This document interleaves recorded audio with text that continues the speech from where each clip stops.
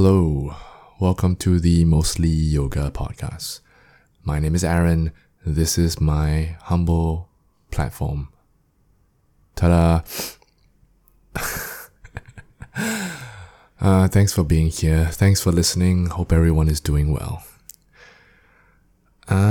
If you haven't already seen the trailer, you know that Malvina is back. We did a podcast before, episode 22. You can go and check that out. Now we're on episode 32, which is 10 episodes later, so, very appropriate. We recorded this episode at the little office area at the Raffles Studio. It's above the women's toilet. Maybe some people don't know that place exists. Oops. Anyway, the place isn't soundproof or anything. It's just like any other place that I record my podcast. There's gonna be birds chirping. There's gonna be cars honking. It's near the road. The usual. Nothing you wouldn't have already gotten used to if you've heard this podcast before. If you're new to the podcast, thank you for listening. Welcome. But before we get into all that, this episode is brought to you by BC Flow State. Rediscover the way you move, feel, and perform through the use of natural and authentic movements that can help you build strength, regain your mobility, and of course reconnect yourself to your physical body.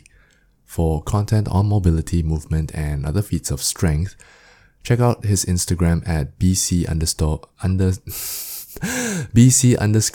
state, just to check out all his movement stuff, his training stuff, and to be aware of all the upcoming dates that he has for his mobility workshops and Gymnastica Natural workshops as well, if you want to call it that. Classes.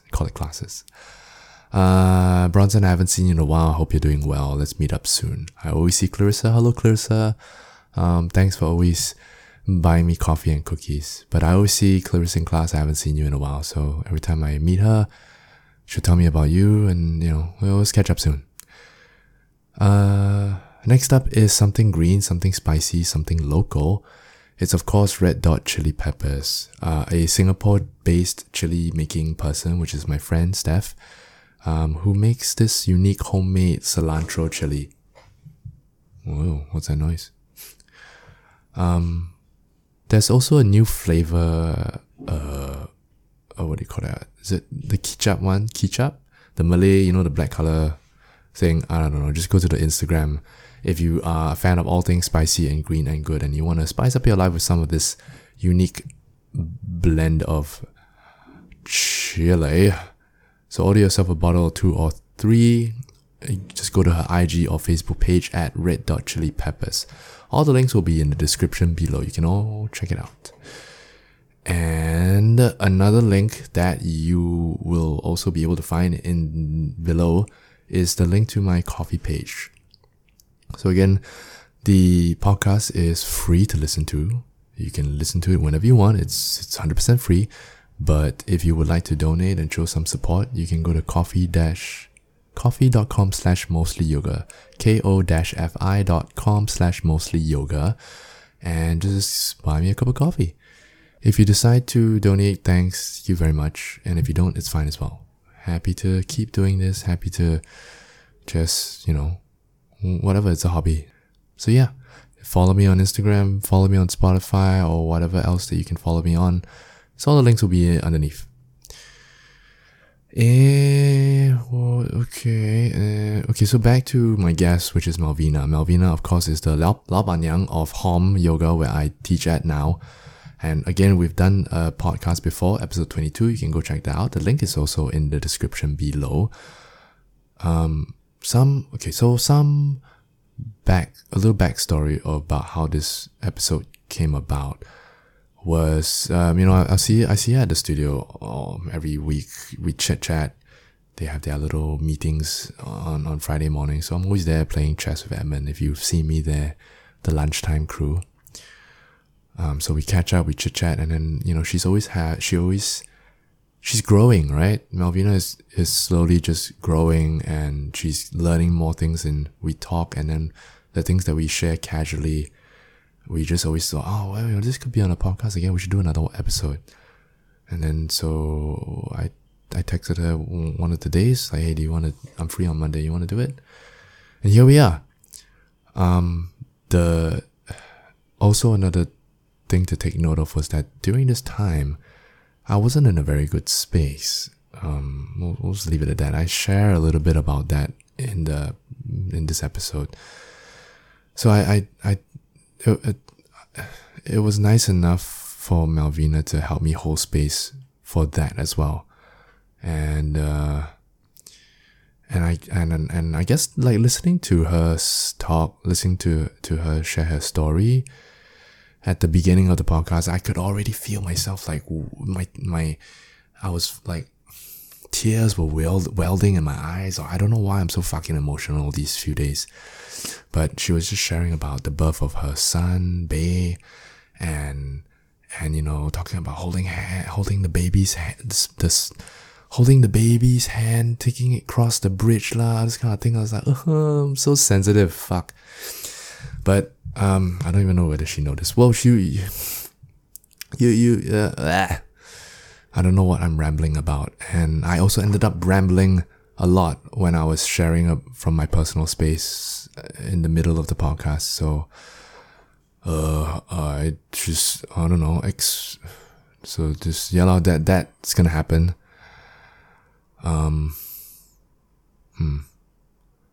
I don't know what to say anymore. I'm just gonna. That's it lah. Let's just go into it. Without further ado, here is Malvina. Enjoy. Are you gonna have it one out, one in, or what? I'll see my mood. Maybe I'll have one in, one out. I don't know. Sometimes when my glasses get pinched on my ears, then I'll put one in, one out. Okay. Okay. Okay, is it too far? Try being closer.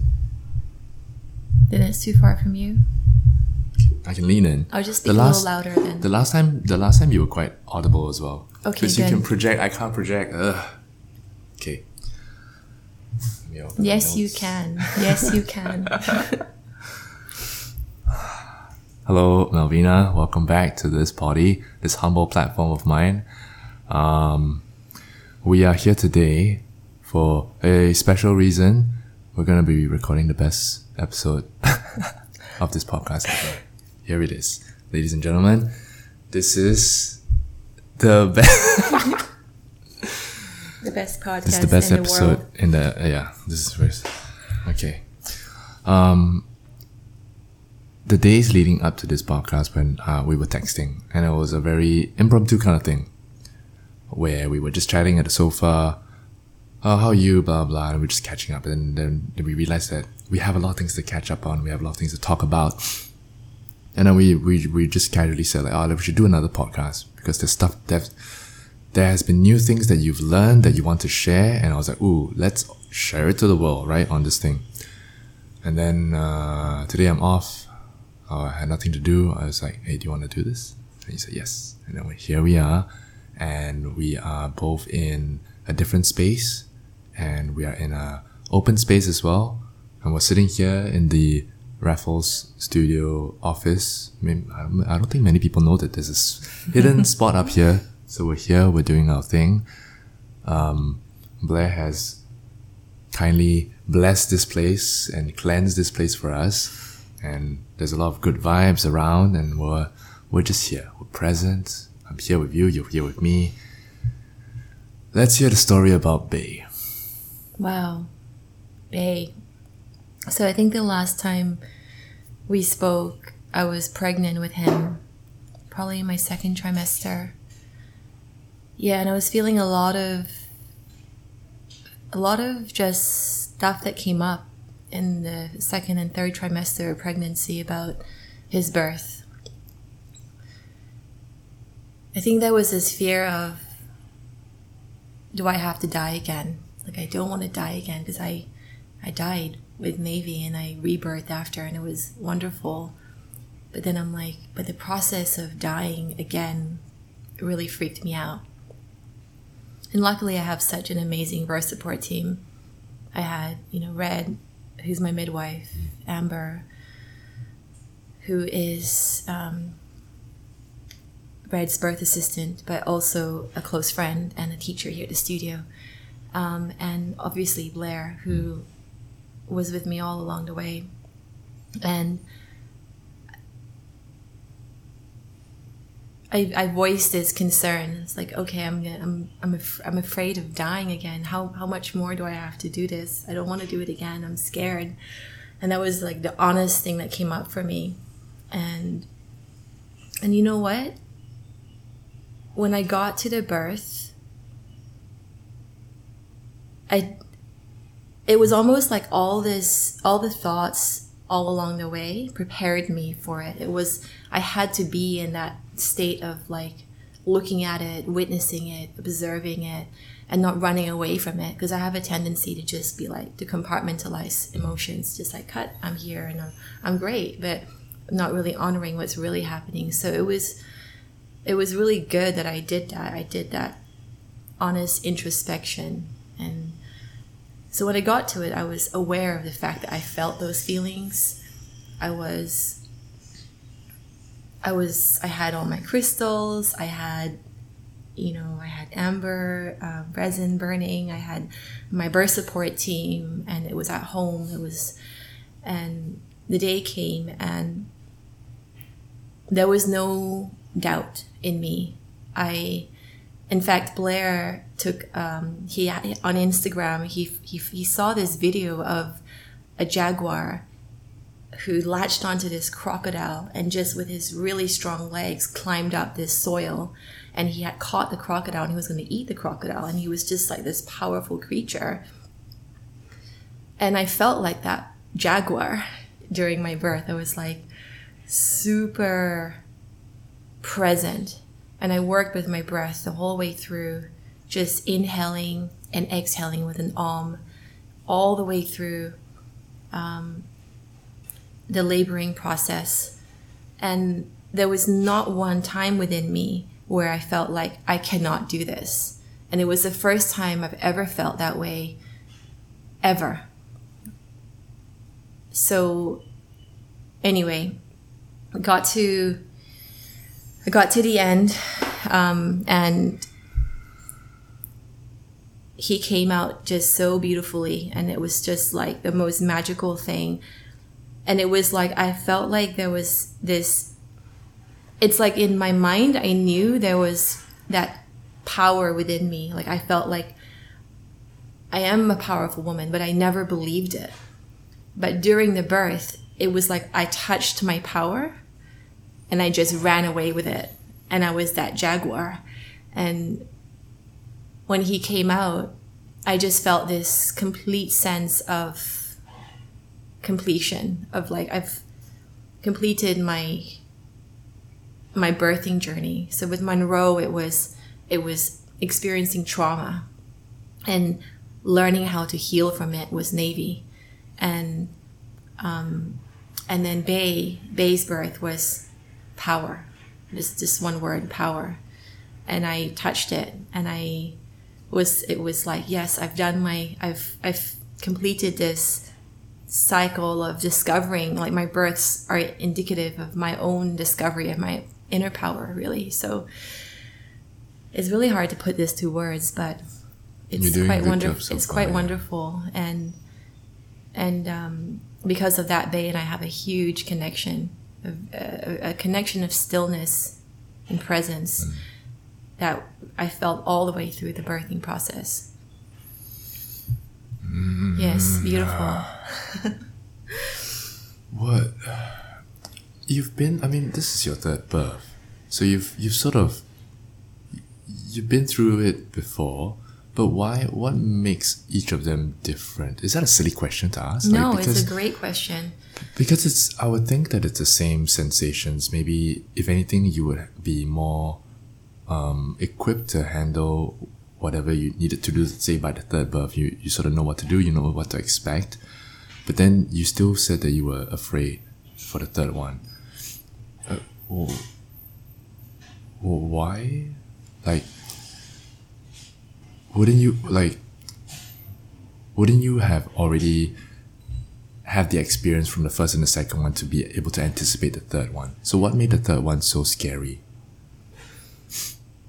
You know what? Like on a complete physiological level, I knew what my body was going to go through. I knew I was going to go through early labor, active labor, transition, birth. So I had that understanding from my first and second birth. So definitely that helped me with my third birth, knowing that I don't have to think about these things anymore because I'm aware of these things that's going to happen to my body. But I think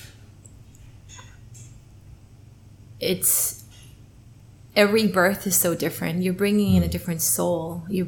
Then each soul has its own characteristics, its own personality, and so with each birth, it's a complete surrender to becoming a channel for these beings to come through. So as much as you think I can control the birth and have this perfect birth or whatever you want to call it, it doesn't happen all the time like that.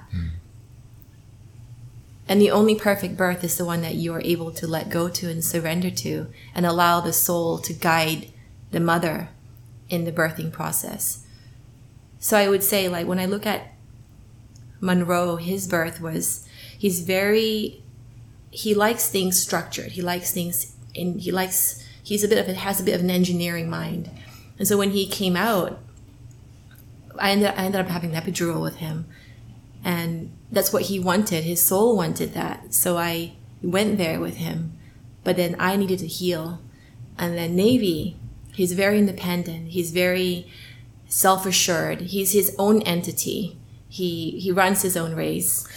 And so when he came out, it was like he just kind of popped out at the end. Like it was this reflex that he just came. And I was a little bit shocked, like, oh my gosh, okay, he's here.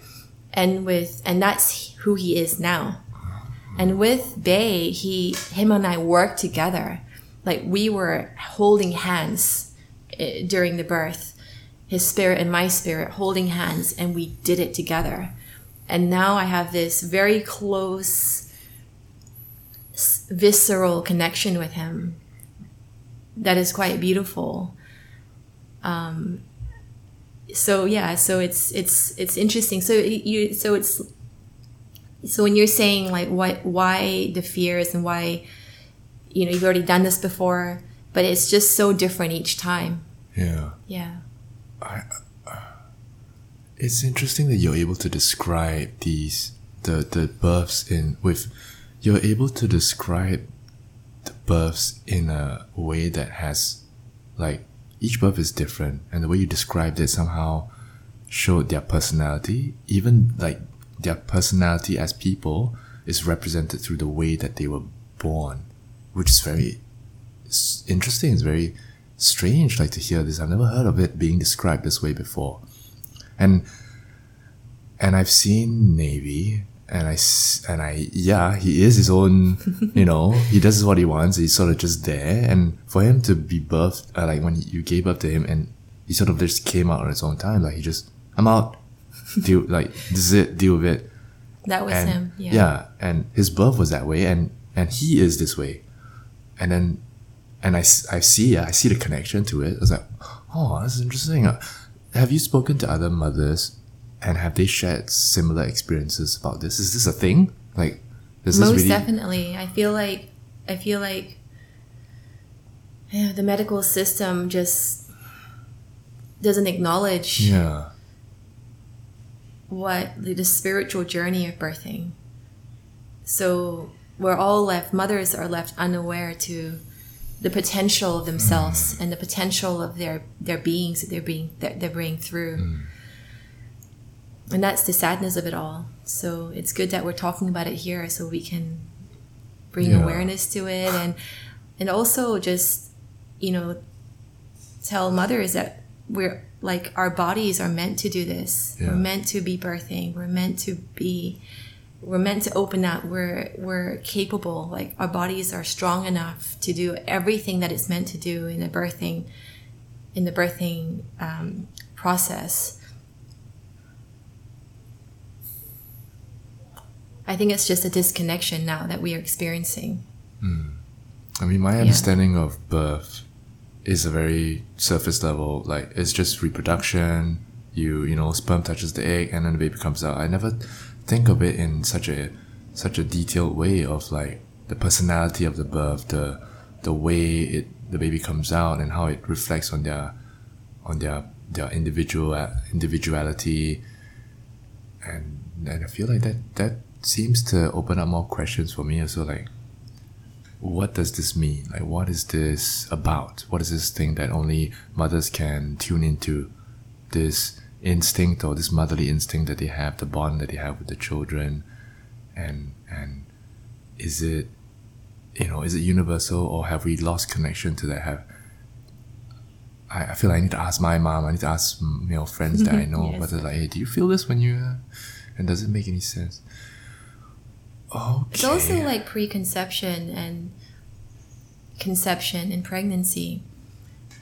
There's a book called Spirit Babies, and it's written by this guy called Walter McKitchen. And I love referring to this book because he is a psychic, and he can see the soul of babies connected to their parents. And they're usually shrouded in a blue light. And the spirit babies usually either with the mother or the father.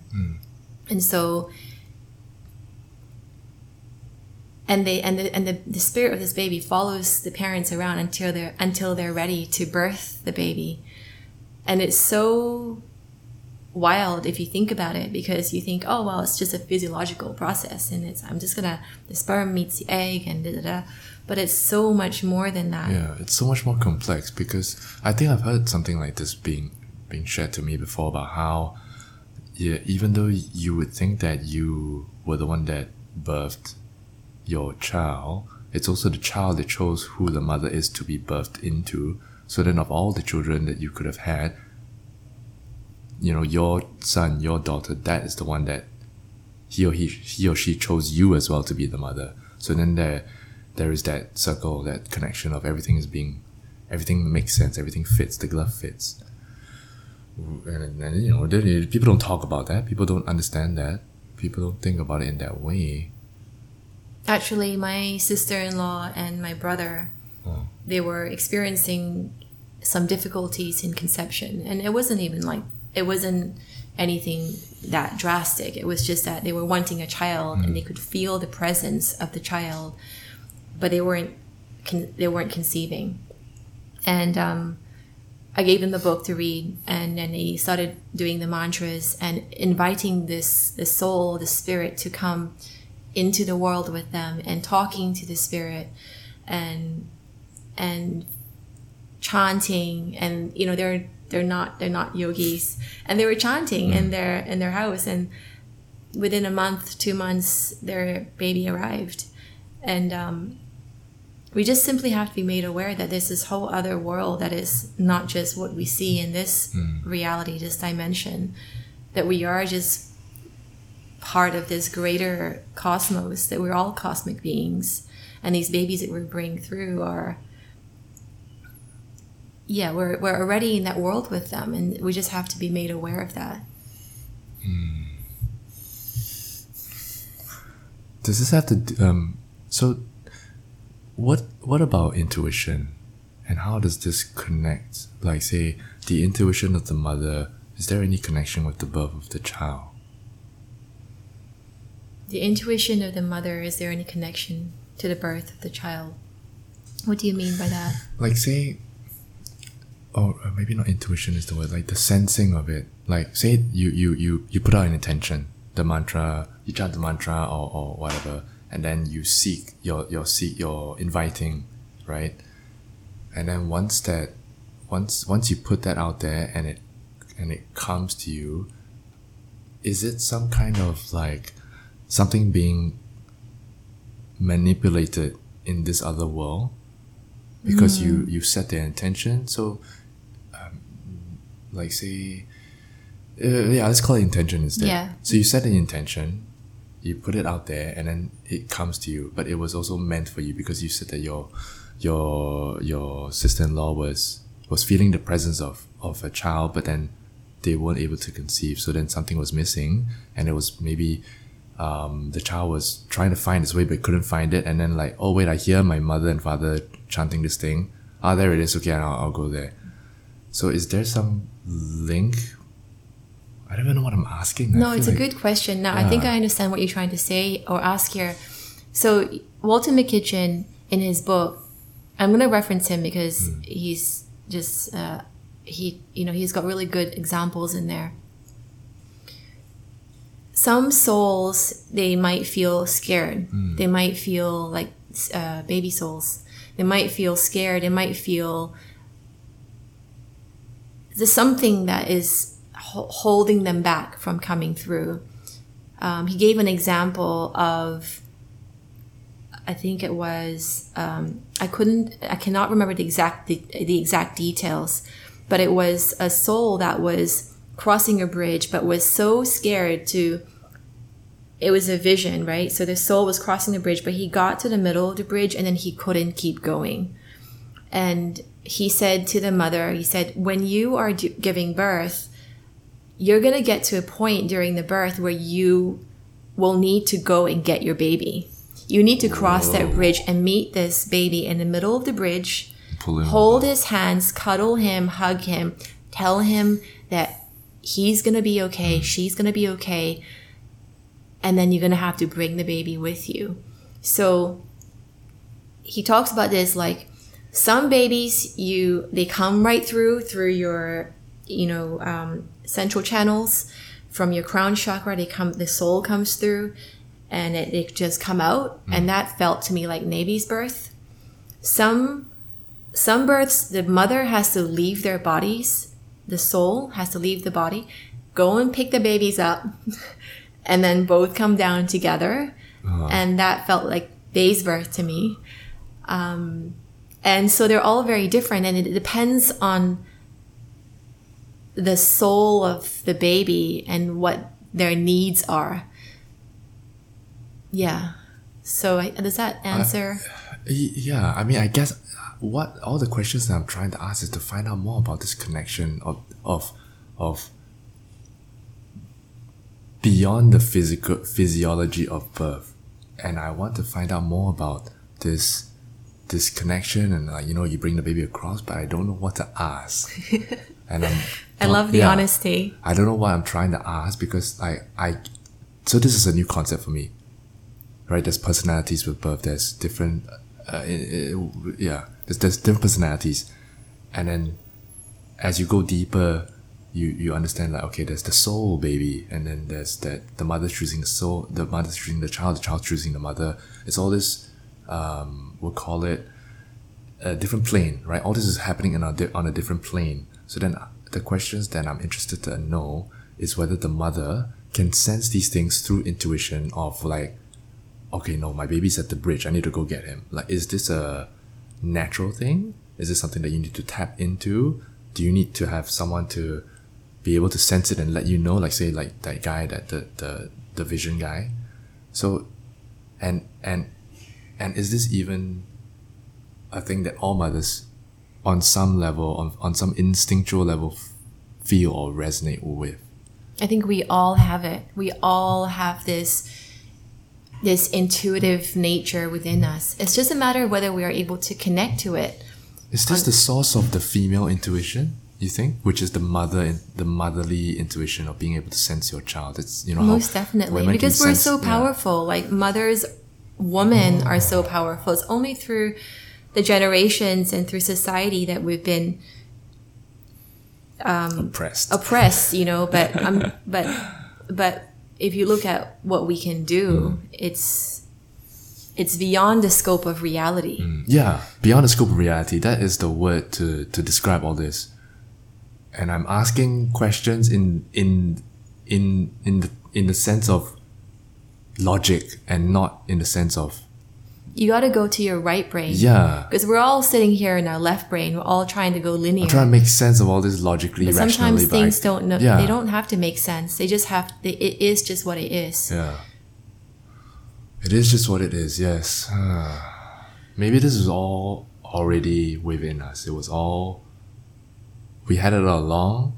We were able to tap into it long ago, but then now because of whatever, the world is changing, and we're no longer able to tap into that part of the brain, and we forget through years of, just like how animals, when they're born, they know that, a monkey, I need to learn how to climb the tree. I'm the tiger, I need to learn how to attack or to pounce, or how come, like, dogs, they pee on stuff. It's all passed down from their instincts, right? It's in their blood. They know primal, yes. They know once they're born, I need to do this. Humans seem to have lost that ability, and they learn it in external ways rather than learning it through internal ways. I'm born, I don't know anything, so then it's up to my parents to teach me, it's up to society to teach me, and to school to educate me. But then we conform to all the social norms, we conform, this is wrong, that is bad, do this to get this, don't do that or you'll go to jail, blah blah blah. And we never get the chance to really understand ourselves, and we lose ourselves in that process because we're just part of society, which is a whole other fucking topic. But like, to expand on the soul coming through and why they're so nervous sometimes and so scared, is that when they're in spirit world or spirit land or whatever you want to call it, consciousness or this other realm, plane, it's so beautiful there. Everything is one. It's just, they're light beings. And they have to come into this world that is full of tension, is full of stuff that they have to deal with. But the soul has chosen to come in because they believe that they can do something. They can grow, they can evolve in themselves, they can fulfill something in that particular lifetime that may shift the world slightly, whatever. And that's why sometimes souls, the baby souls, find it really hard to come through because they don't, or to cross that bridge because they're so happy where they are. So they need a lot of love, loving connection from their parents to say, it's okay, we've got you, we're here, we love you, we're gonna take care of you, we're gonna be here for you, we're gonna support you and guide you, and you'll be fine. And so that is also, that's also part of the thing. But it's also not just the birthing, it's the postpartum years as well, where it's so important to, the first 2 weeks when Bay was born, he didn't open his eyes. And I thought, wow, he's still in spirit world. He's not wanting to be here. It's opposite to Navy. When Navy came through, eyes wide open, I'm here. He's got it all worked out in the spirit world. By the time he got here, he was good to go. Yeah. But Bay was different. He needed some time to integrate into this realm. Right. And now he's great. Now he's completely integrated. His eyes are wide open. He's interacting with us. He's here in the earthly realm. He's aware of it.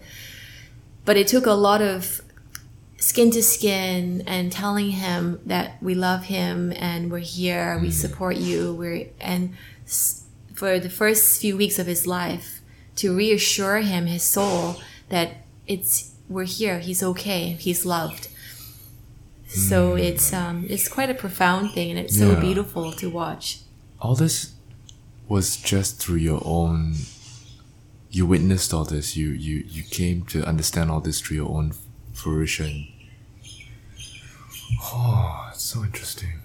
Yeah, but I think also many mothers would have their own stories as well. I've also heard many stories through many other mothers, so I'm sure.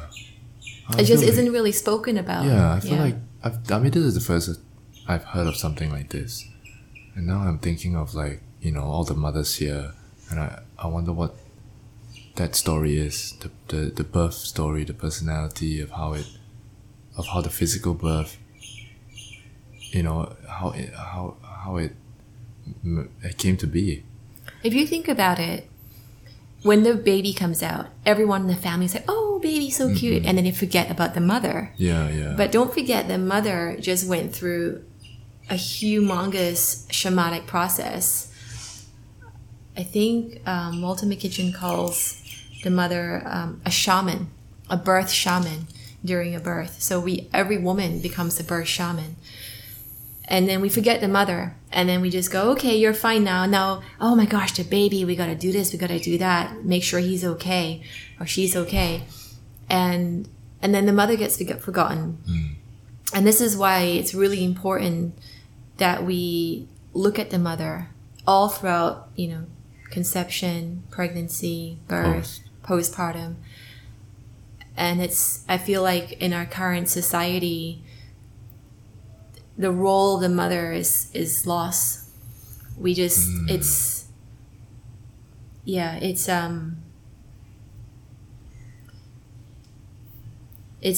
don't know how to describe this.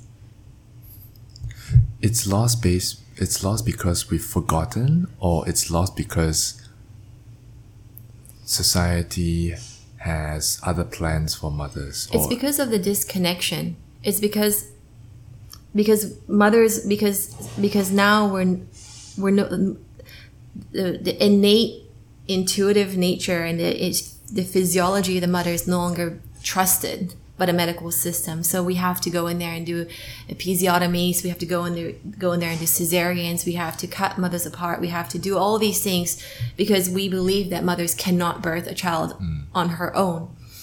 And then once a mother has done that, baby comes, and then baby is at the center of attention. And so we need to shift the focus back around to the mothers. Of course, the babies as well, but if the mother is empowered, well, healthy, the baby will be as well.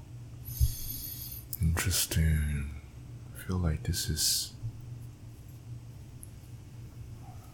I need to understand this a bit more. I mean, maybe I do. You can go home and talk to your mother about this. Ask her what her birth story is. Because she would have her own birth story as well. Yeah, because especially as a guy, like we'll never be. I'll never be able to learn about this kind of thing. Maybe mothers, women, they talk about this, they share these stories, but men really don't. Maybe we just don't care, or we just don't resonate with it. But it's interesting still from my perspective to hear this and to still be. I'm interested in it. I'm interested to find out different people's stories to see whether it makes sense, like whether I understand it, and to understand it myself. I feel like there is a awareness and there is a compassion for motherhood. And personally, I've never wanted to have children. I've thought about it, but I've never wanted to. I've sort of just come to terms with that. And I've always been, it's not something that I'm interested to. Maybe I'm afraid, let's put it that, I'm afraid to have kids, or I'm afraid to have that kind of responsibility. And so I resist it. And I almost like reject it sometimes. It sounds a bit bad, but I will be like, you're pregnant? Okay, well, there goes your life. You're never gonna be able to do this, or you're never gonna, tie it down forever. So then I never really bothered to understand all this. But then I guess you get older and you let go of some things, and then and I'm always seeing, because I'm teaching at Sundays at VP, and I see the kids there all the time. I look at them and they look at me and they're playing around, and then they're kids, they're innocent, and they are what's the word? What kids they are like? They're just there. They are just always there, and they are always present. They have nowhere to go. They have nowhere to be. They don't need to get home by 5. They don't need to be on a call. They are just there, right? They're just being. They're always constantly in the state of being. And then I look at them and they look at me and they're present. And I was like, what do you know that I don't know? What can I learn from this little boy or girl? And I see them for like that 2 seconds, and they look at me, and then they look at me, and then they go look at other things, and with that same intent of like, what's this? And there's that curiosity, and we forget, we were born with that people call it innocence, but I think it's more of just presence. Like you're so present. You're not in the past, you're not in the future, and you're just here. And then as adults, we worry about the future. We're anxious about the past. So then we're not present. But then the child has that ability to still be present. And then I look at them and there's something to learn from that. And I acknowledge it. I'm aware of it. I don't know what this connection is, but I'm aware of it. And then the more I talk to Amber, I talk to you, and the more I learn about these things. And then plus I'm getting older and all my friends are getting married and pregnant and stuff like that. So it's around me all the time.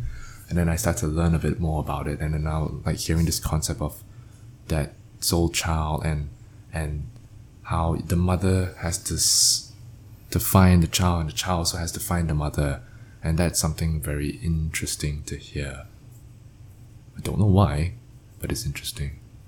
I'm glad you shared it. Well, thank you for being so honest about your own journey in regards to fatherhood. I think that's, the fears that you have mentioned are legitimate ones, and I'm sure many men are experiencing the same things. It's and a also, huge responsibility. It's huge. I mean, I can't even take care of myself. I can't even.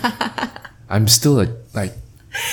Not many people know this, but not many people know this. But we're about the same age, right? Yeah, and I'm 34. How old are you? I'm 34 this year, so we're 87. almost the same age. Yeah. And when you're outside looking in and you look at the both of us, which one's the more mature one? You can see already. Which one's I'm still a little boy in my own body, even though we're both the same age. But you're a mother now, and with the title of the mother comes responsibility and comes strength, right? The mother, ooh. But I'm still the boy. But I feel like you've got a depth of wisdom and knowledge that you have within you that you sometimes you might not see, but I feel like you've got it. It's all within you. I hope so. And also the role of the men. We need more powerful men. So men like you, curious, open, to have these conversations, to open their minds about it, to talk to a woman and be able to hold space for the woman is what powerful women need. Powerful women need powerful men. That's true. So, and then on the other thing that you said about children being just these conscious, pure beings, back to that, like I've seen you play with children. You're very good with children. Yeah, because I'm one as well, so I can resonate with them. We all are, right? We all have that childlike nature within us. We've just forgotten it. But Rudolf Steiner, who is a philosopher, basically, and he talks about the child being immersed and actually still in spirit land until the age of 7, when their crown chakra closes. So 7, 8 years old, when their first teeth cuts through, the adult teeth cuts through, when their lower lumbar gets developed, when they can touch their ears with their hands over their head, when their physiology starts developing. But before that, they're still living in imagination and myths, and they're still completely one with spirit world. And they come in to us, and then we're like, don't do this, don't do that, be this person, be that, that's good, that's bad. And we start locking them into these systems of thinking that is so detrimental to the child. Nowadays with children in Singapore, they're learning to read at 5 years old. They shouldn't be learning to read until they can touch their ears with their hands, because they haven't yet developed the link between, or the bridge between the right and left brain to even learn to read. So we need to be very careful that we look at the child, that we don't start imparting these things onto the child that starts shutting them down and moving them away from this pure light energy. I guess we can segue into language that we use with children. And I think you mentioned how there's a way to nurture them with words. Yeah, words have a lot of power.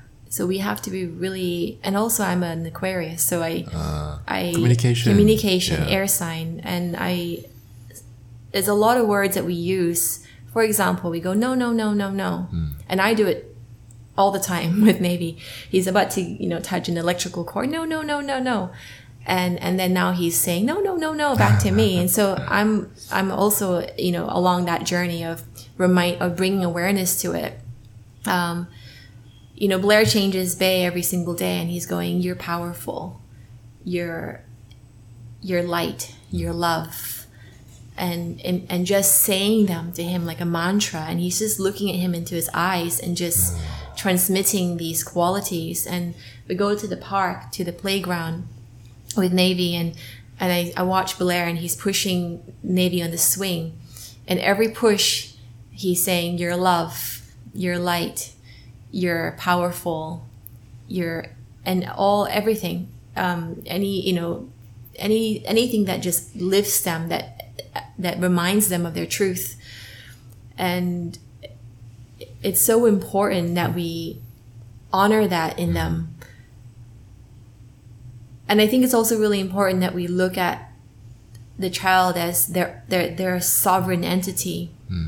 That we're not, that we need their consent. You're not here to control the child. You're just here to facilitate their growth. Exactly. And a lot of parents mistake that as, they live a certain way. Maybe they didn't get the chance to live their lives, and then therefore they try and force their expectations onto their children. And then it's a vicious cycle also. Because that comes from fear. Yeah. It comes from fear of their child not growing up the way they want them to, or whatever. It comes from this general energy of fear. So we come from a place of love. When we parent them, then we start to shift our perspective, and our language naturally shifts as well. Yeah, it's a nice, even as an adult, to hear someone constantly reminding you of your worth. It's very empowering. Yeah. Especially and for it to be received as a child, where you're not as cognitively aware, but then subconsciously it still goes in, and every time you push on the swing, and it's just a very simple but effective method of just planting these little tiny seeds in them. Yeah. I try not to teach them as much. Like, we're always in this mode of like, I have to teach my child this, that, and the other. And I try to stay quite open to them teaching me. And then, so for example, with Monroe, he's wonderful. He comes home and he tells me all about the plans that he's working with. He goes to the Waldorf school here in Singapore. And it's all about being connected to nature, because through nature they learn about themselves. And he talks to me about it. And I'm not in that space of like, well, this blue pea flower plant does this, and by the way, it does this as well, and trying to overwhelm him with information. So I'm learning to hold space for him, to create that sanctuary for him to come home and just tell me things. So for example, he was chatting to me about he brought home some earthworms, and he was telling me about them. And he loves them. He's playing with them and on his hands and everything. And then Navy is squealing. He's running away. And my mom is like, "What are you doing bringing earthworms home?" And it's, and he's sharing them with me. And what they want from you is presence. Yeah. They don't want to hear you tell them more about earthworms and what they do and all the things that they, more information, more left brain stuff. So I just sit there and I listen to him, and I stay quite open to him, and I listen. And children know when you're not listening to them, when you're like kind of doing something else in your head, they're super aware of it. So I have to remind myself, because we get busy, to listen to him, to be present with him. And I hear my own breath as I listen to him. And then and then he might say something like, these earthworms like to eat these plants. And I go, eat these plants? So I repeat the last 3 words back to him. And it's something I learned from Masterclass by this guy, Chris Voss. He's an FBI negotiator. I've seen that before, yeah. And he was talking about communication and language, and it applies to children as well. Right. Because when I repeat that to him, the last it shows three that words, you're listening. it reminds him that I'm Yeah. listening, but I'm not trying to add my own information into it. And then it allows him to expand his own thoughts around it. So Yeah, he yeah. goes, yeah. And so they, not only do they love eating plants, they also love eating fruits and whatever. So like, and then he expands his own understanding of what he's working with. Right. And then I go, well, it sounds like these earthworms are really productive creatures. And so I mirror I mirror him, you know, I help him, and this is also, again, a Chris Voss tactic, which is amazing for children. I love it. I bet it works for adults as well. It works for adults, Yeah. works for people at the workplace, it works for everybody. And then through the way we speak to them, we hold space for them, Right. to expand their awareness through us allowing them the chance to. You know what I mean? So powerful. What was that technique that you said you wanted to? You just mentioned it just now. What technique? You said there was another technique, and then I interrupted you.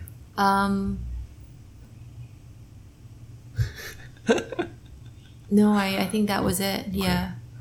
Huh. And also, I think it's really important it's really easy for us to be like, okay, let's read all these parenting books and like get all the information from these books and be like overcrowding our own minds with information. And we're all in left brain again, adults.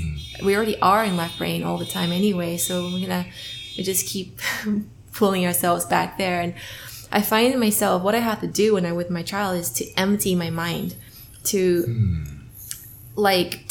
get rid of all the things I've learned and to actually respond to what's happening in front of me. So I call this intuitive parenting. So it's like, it's no longer logic. It's no longer like, because this person said I have to do this and say exactly this way that it's going to get the best outcome for me and my child.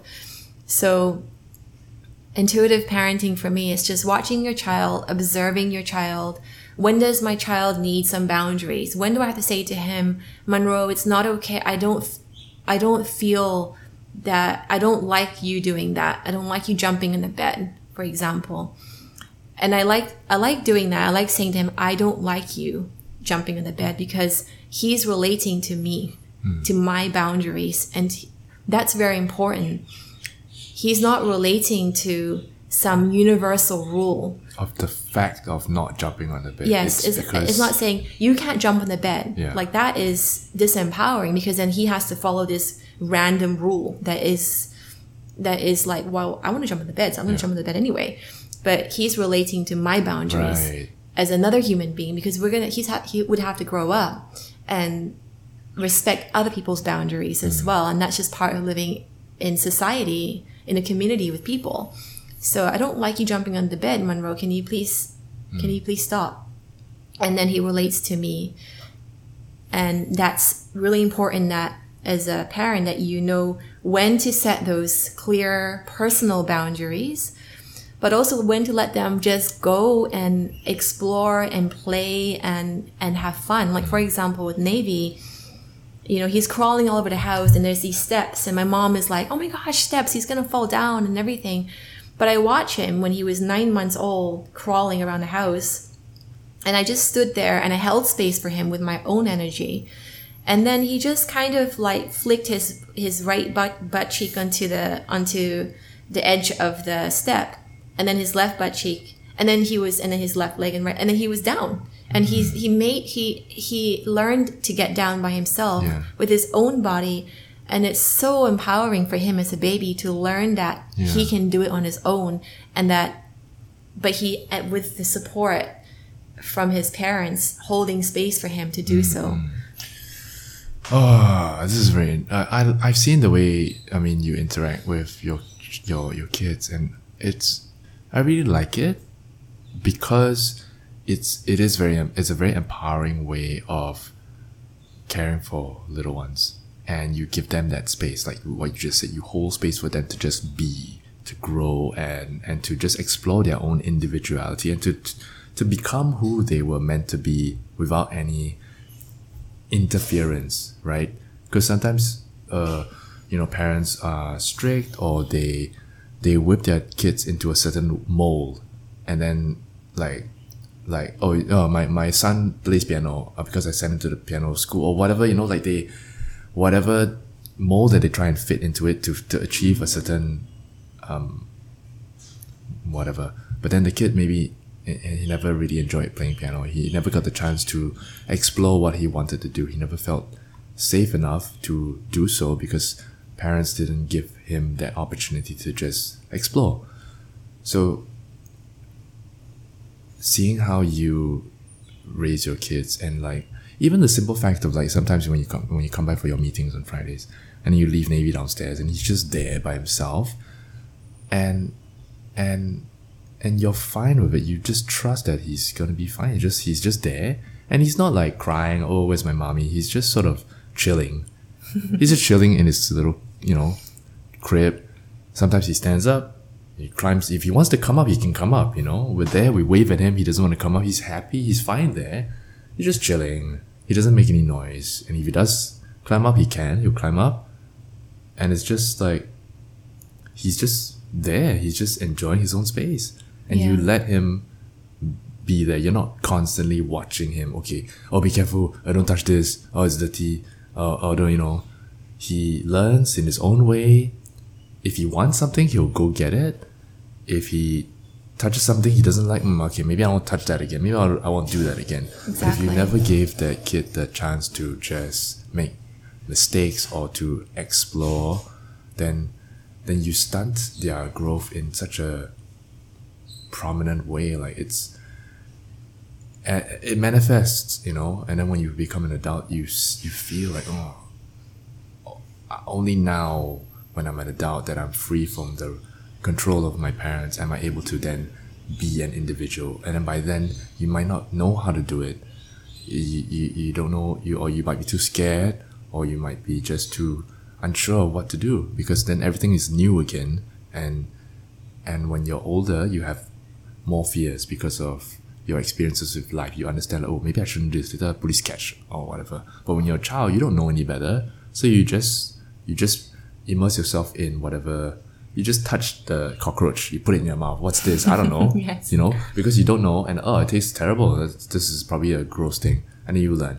But as an adult, it's too risky to because you already know certain concepts, like, the cockroach is gross, I don't want to touch it. But then I've never touched it. What if it feels nice? What if it wiggles on my hand and I enjoy that sensation or whatever? This is a far off metaphor, but Totally, yeah. But it's still like, as an adult, it's hard to explore. As a kid, the whole world is your playground.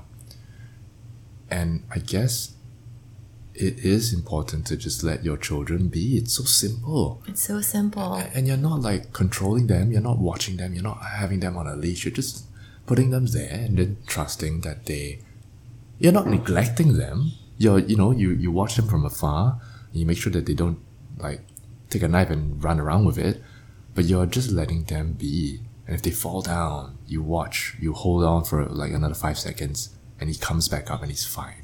Exactly. Right? Because some kids, they fall down, the mother comes, are you okay? Brush, pat, are you okay? And then they cry, and then they realize that every time when I fall down and my mom's not there, then I get scared, because always when I'm hurt, my mom will save me, but then now my mom's not here. I'm helpless. You have to allow them to process their own emotions as well, whether it's fear or anxiety or we have to allow that. We have to allow that space for them to process it, to work through it themselves, because that is empowering. If we don't let them do it now, they're not able to do it when they're older and when they're adults, and then they have to work through it then. So do we want them to work through it now or later? It's pretty simple. The best way to overcome like a negative emotion, let's say fear, is to really just allow yourself to be afraid. You let it pass you, and then once the fear is gone, then you are able to master that fear a little bit more. Because the problem comes when we resist, when we tense up and we try and resist and we try and control the things that we can't control. And the more we tense, the more we feel the fear, or we run away from that fear.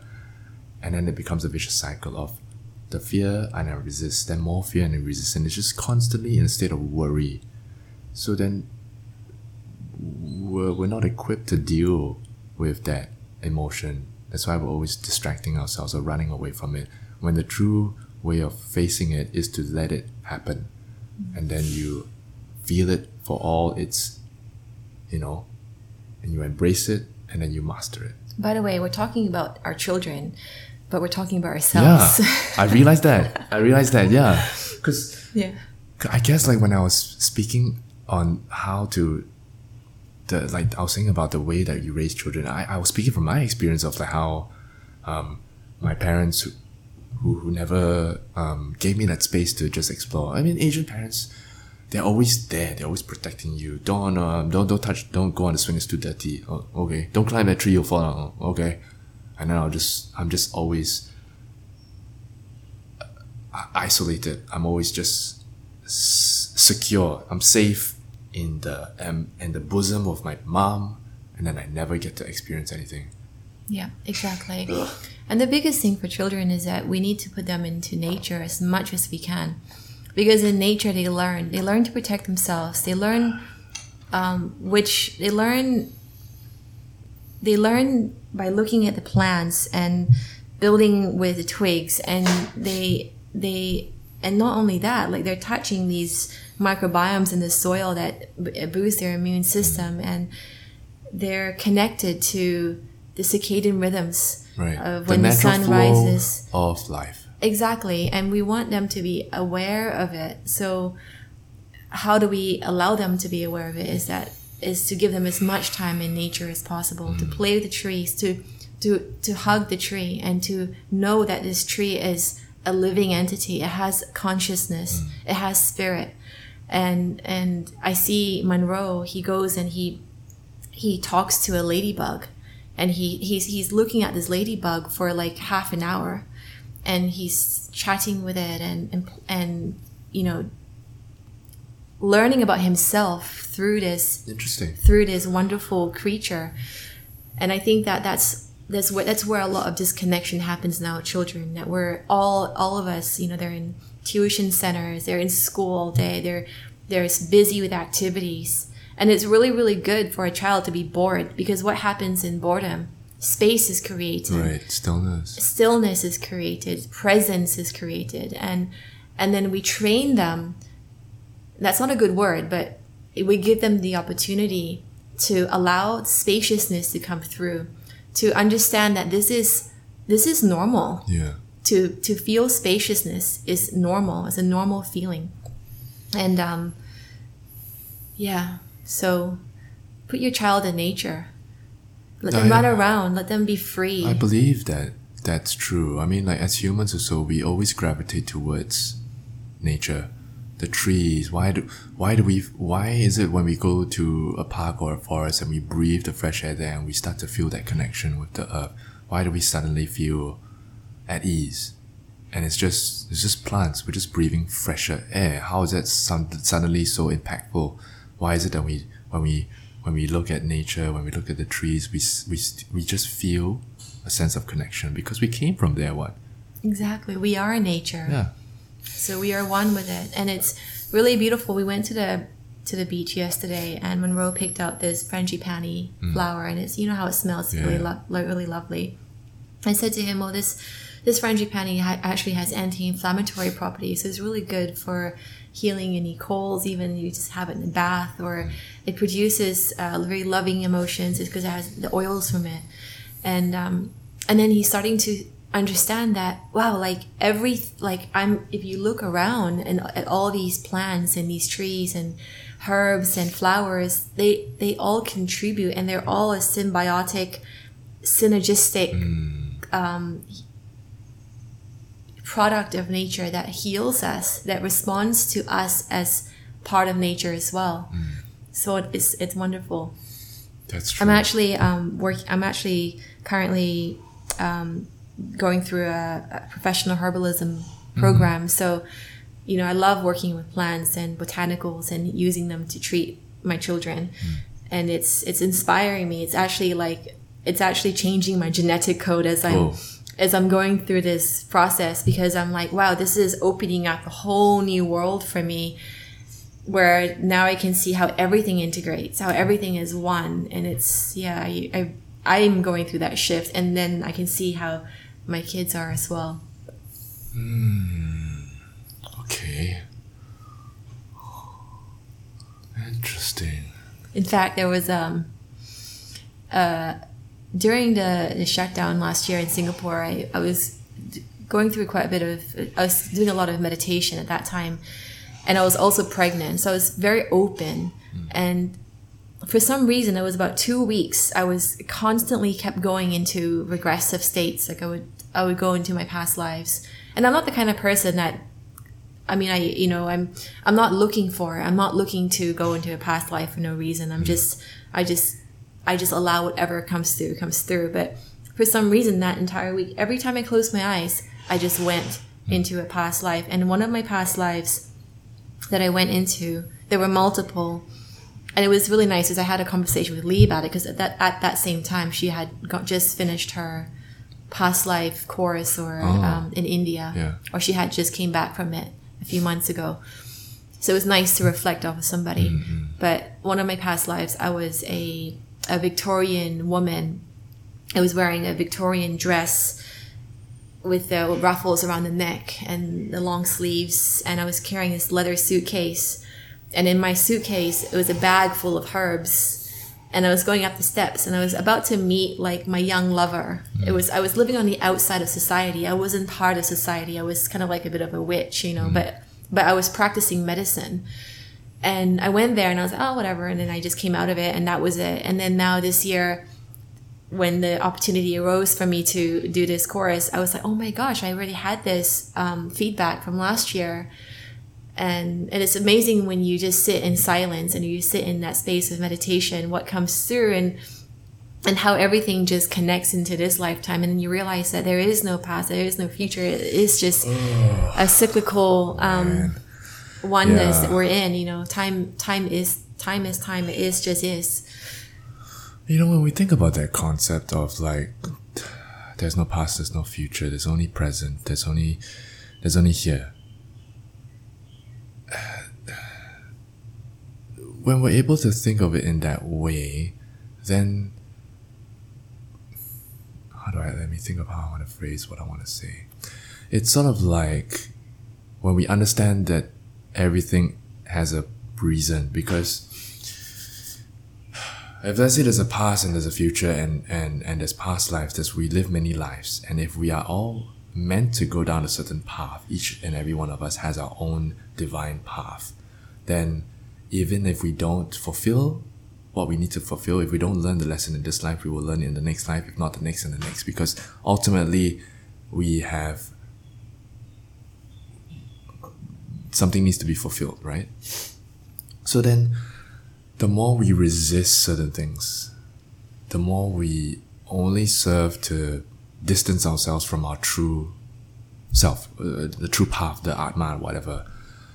And if we let go of that concept and we realize that whatever we do, whatever there is, we trust, we will always flow with the natural, as long as we flow with the natural flow of life, and whatever that it has to offer us, whatever the direction that it takes us, it will lead us to the path that we are meant to be at.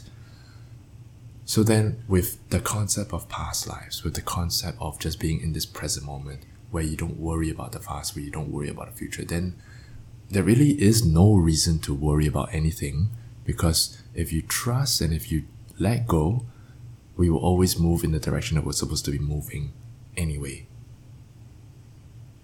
And then I guess, like, say, when you have your regressions and you see that, like, you were a herbalist before and you're a herbalist now, and it's not like something you seeked, because the more you seek it, the more further away it gets from you. So then it's just very natural. It's just all very natural, and it's because you have this, you live a certain way and you have a certain mindset, and I think it's something that even I'm striving to find, where it's just a surrender of you just living your life day by day, being as present as you can, and you trust that you are on the right path. And some things happen, some things don't. And if it comes, then it was for you. If it leaves, that it wasn't meant for you. And I think, I'm still, there are things that I still resist. And what do you resist? just, say things come and go. And then if you resist it, then there's suffering. But if you acknowledge that, it came, you learned whatever you need to learn from that experience, you have to, and then it goes, then it was not meant for you, and you have to accept it. And then I'm trying to find the trust that I'm on the right path where I'm supposed to be. I think we all have to do shadow work. I had to talk with Edmund about this, so this is the shadow work thing. Yeah, and we need to face it, and we need to sort that out as well, because the shadow is still part of you. It is just a reflection of you. And it's always there, it's always following you, just like the actual shadow. But we can't let it consume us. I think that in yoga, we're always moving towards the light. We're always, the light in me bows to the light in you, namaste. What about the darkness in me bows to the darkness in you, namaste? Like that, but yoga has that, we do yin and yang. That is the light and the shadow, but we're always working towards the light. But that's where the shamanic work comes in. You're looking at your doing inner child work, healing the wound within you, healing ancestral patternings that arise within you in this lifetime. Tell me more about the inner child work thing that we talked about briefly about it. What is your understanding of it? It's the wounds from past lives or from your childhood. Perhaps it can be as simple as like my mother caned me when I was 5 years old because I didn't want to go to school. And that's a wound. That's trauma. My mother did the best she could as a mother. She was, amazing. But she had her own inner child work that wasn't done and ancestral work, that ancestral patternings that she has taken on from her father who caned her when she was a little girl. Right. So then when I was a little girl, she caned me. And then I have to heal those wounds because I was 5. Yeah. I was wide open. I was spirit being. And and that's traumatic. So acknowledging it, bringing awareness to it, and the feelings that come around it, the fear that comes up around it, negativity, is really important. And it's not just that. It's I'm just giving an example. Right. But we all have to do it. We all have to look at it. Because if we don't, then we just carry it around with us until we actually start looking at it when we're older. And then by then it might be too late, and then it's next lifetime. Do you think, I think I was having this conversation with York, and she said something about how trauma is passed down through biologically sometimes. Like your mother had faced this thing, and then when you're born, you feel the same trauma as well. I never understood it in a logical sense, because I guess I'm always trying to understand things intrinsic things in a logical sense. But when you said that, it reminded me about how, I just suddenly thought about how whatever traumas that I'm dealing with was similar to the traumas that my dad was facing as well. So maybe it was passed down to me, and then maybe it is also my responsibility to deal with that before it gets passed down again somehow, some way. And I feel the similarities in terms of that. And through I practice yoga, so then comes with awareness, and I'm aware of that, and I've always been trying to understand it, and I'm always trying to just rationalize it, to understand it, right? I actually really believe that if you and I, we heal our wounds. We heal others as well. Heal our wounds. So if you heal your wound, whatever it is, you will heal your dad's wound. And then this wound is healed, so it's no longer passed down to the next generation, to your children. Yeah. And if it's not, then it gets passed down until somebody along the way works to healing it. Interesting. And also, in the womb, the mother, what's the mother going through? Was the mother stressed? Was she going through a divorce? Was she experiencing grief, loss, whatever? The child takes it all on, and the child is born with those same emotions in its cellular structure. And so that's inner child work, having to go back into these spaces and acknowledging it, bring awareness to it, accepting it, moving through it. It's really profound, but we all have to do it. If we want to see a better world, we all have to.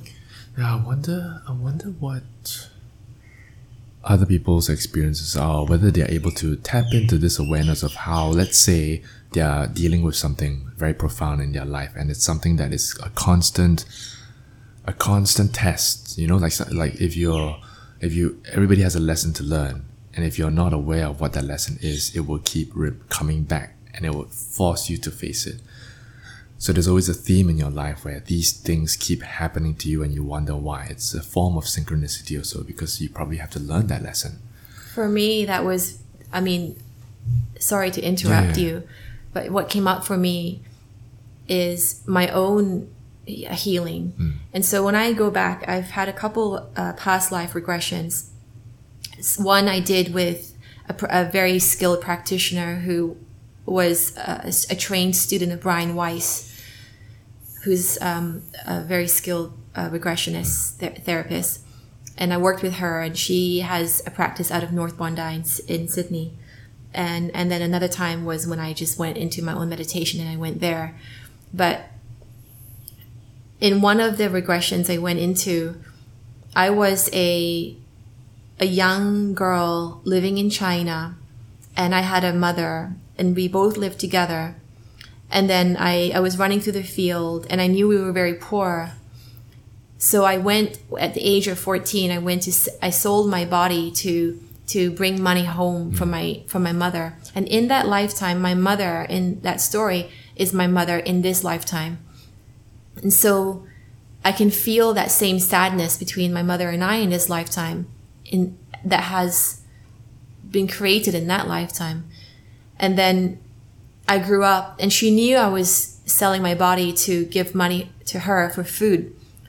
And she never said a single thing to me. And but I could feel her sadness and her disappointment in herself for not having done enough for me. And then I ended up on this side of the road selling vegetables, and I was quite like this pretty young girl. And then this man from the city, because I was living in the country, he came by, and he was wearing this white suit with white leather shoes and white fedora hat. And he came along and he picked me up, and off we went. And we got married, and we had a young boy together. But he was this sort of like older gentleman, and I was this helpless young girl. I was vulnerable. And I gave my power away to him. He saved me, and I thought in order for me to thank him was just to give this power away to him. So I ended up living this quite meaningless life where I just felt empty, and I ended up dying from pneumonia. And I remember during the regression how I was coughing like my lungs out as I was on my deathbed and crying and just feeling so sad that I had that was my life. And I went into spirit world, and I came back, and the same thing is occurring to me in this lifetime, where for the first 30 years of my life, I consistently gave my power away to men around me, my father, my ex-marriages, my ex-husbands, because I just thought that that was just what I knew. It was I had to heal that wound. And then finally, through a lot of work, a lot of self-discovery, a lot of all that, I made that shift, And once that clicked within me, I could not understand how I could have been there in the first place. And I feel very proud of myself to have had done that work, to have to move through it. And I still love my dad immensely. And I love, my ex-partners. They are, beautiful human beings. But I love myself more. And so I send love to them, but in that process, I honor myself. And it's an amazing thing to discover in this lifetime for me. And, now I'm with an amazing human being, Blair, and he not once will he imagine ever to take my power away from me. In fact, he's empowering me to discover myself. One of the things he does that's really amazing is just sometimes I come home and I have a question. I don't know what to do about something. It's just a small thing. It's not a big thing. And he doesn't respond. He doesn't answer my question. He just holds space for me. And then in a couple of days' time, I'm like, yep, I got the answer, and he's like, okay, great. And he supports me in that. And not once will he come giving me advice or trying to guide me a certain way and mold me into a certain thing. Interesting. And it's, that's the basis of empowerment, isn't it? Yeah. Yeah. I guess it's something to learn from that as well. Like the concept of holding space, it's so important, and it's also quite hard to understand if you're not familiar with it. Like I guess even me, I tend to sometimes impose my ideas on people, or if they ask for advice, it's like, oh, you want my advice? Well, this is what you should do, blah, blah, blah. But yet, that's not what they needed, and if I was to try and be as caring as I could, all you needed to do was just to be present. That was all that they needed. I got a lot to learn, man. I mean, the thing about empowerment is that you want the person asking you the question to discover the answer within themselves. So even like at the studio, it's a good example. We had this conversation in a meeting one day with Angie and Nurul and Sunny, they're all working in the management team here in Home Yoga. And sometimes we hear students say, oh, what do you think I should do to start with? What practice should I come into? And I said to them, it's really important that we don't start dispensing with advice. Oh, you should. The word should is always really, we've got to be really careful to use that word. Oh, you should do this hot hatha class because it's the easiest. There's no flow, and all that kind of stuff. It's not empowering for the first time practitioner to just be dispensed with advice like that. Right. A much more empowering thing to do is to allow them to discover what works for them to start with. So we ask questions. We hold space by asking questions. We say, what are you working with right now? Like, do you want something more fluid? Yeah. Are you working with an injury? Are you pregnant? And then we can be like, well, this class is this, and that. So give the facts of what the class is. And then they will be like, well, actually, I think because I'm working with a hand injury right now, I might just start with a hot hatha or the hatha classes to begin with. And then that's your answer. And that's their own empowering choice. And then they can take responsibility for themselves. Right. And then that's when the responsibility comes in. So responsibility is the ability to respond, which is, we want more people to do that for themselves, and then if more people can take responsibility, then again, we will have a much more beautiful planet to live on. That's true. But that's just one little example. It can be practiced all the way through with friendships, partnerships, etc. Yeah. Okay. What a break. Tell me what's going on with you. You said that you were going through quite a lot of self-reflection lately. Yes. Like one of the reasons why I wanted to do this podcast with you is because we're able to just chat. We're able to just shoot the shit and then just talk. Yeah. And And before this, I was supposed to do a podcast with Yok Wen.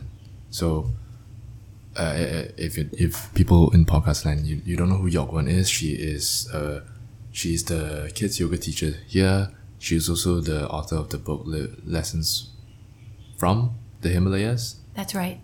Which is sold here if you want to get a copy. Anyway, so I was supposed to talk to her, and I think it was last Monday or something. But then I told her, like, and I got my own I was going through something, and then I told her, like, I don't think I am able to hold space. So then can we postpone it? So I'm gonna still talk to her, but then I postponed it, and when I postponed it, I felt like it was okay, let's say if I'm sad, and I tell Angie, I'm sad, can I don't go to work today, you know? So, okay, yeah, but then I can't just keep doing this one. I can't just I'm sad, so then I don't want to do this, I don't want to do that. And the body is something that I enjoy doing. It's also a creative outlet for me. And then I was a bit disappointed that I didn't do it. Even though I know that you sort of need to be in a good space to be able to hold space, right? And I wanted to honor Yok and not bring my own baggage into her episode. But then when I cancelled it, I was like, okay. And then I ended up still being a bit lost. And then I knew that I had this excess of energy, or rather a lack of energy, that I needed to funnel into something to then regain that energy back. Like, like if you're in a rut, you need to pull yourself out of it. You need to just pull yourself out of it and then get the thing in motion, and then it will get better. So I reached out to you and said, hey, you want to chat? You want to just talk nonsense? And here we are. And it's the best episode so far. But on a personal note, you said you were going through a breakup. I lost someone recently. And it's not a literal loss. It's not a literal death, but it's just the same. Where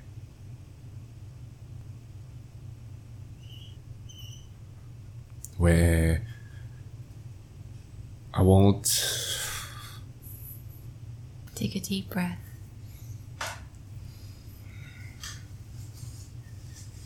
It's the same as a literal. It's not a literal death, but it's as good as one, because I'll never see her again. I'll never talk to her again. I guess I will see her again if you know, but I don't think I'll talk to her again, and I don't think she'll talk to me again. It's one of those things. So then, where do I begin? So I'm bummed, but I also am grateful for the experience, and I'm grateful for the experience, and I can, and like I said just now about how people come and people go. If they come, you're grateful for that experience, and then when they leave, you're grateful for that experience as well. And I don't hold on to anything, I don't grasp anything, and I just love. I just send my love, and I love, and I just let go. And so through that process of grieving, I've been sitting with myself, and I've been meditating, and I've been just trying to feel what I need to feel to let it pass me. And a lot has surfaced. And so previously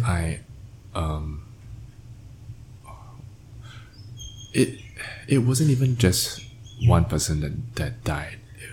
The one before and the one before, they all died, they all died, and I never saw them again.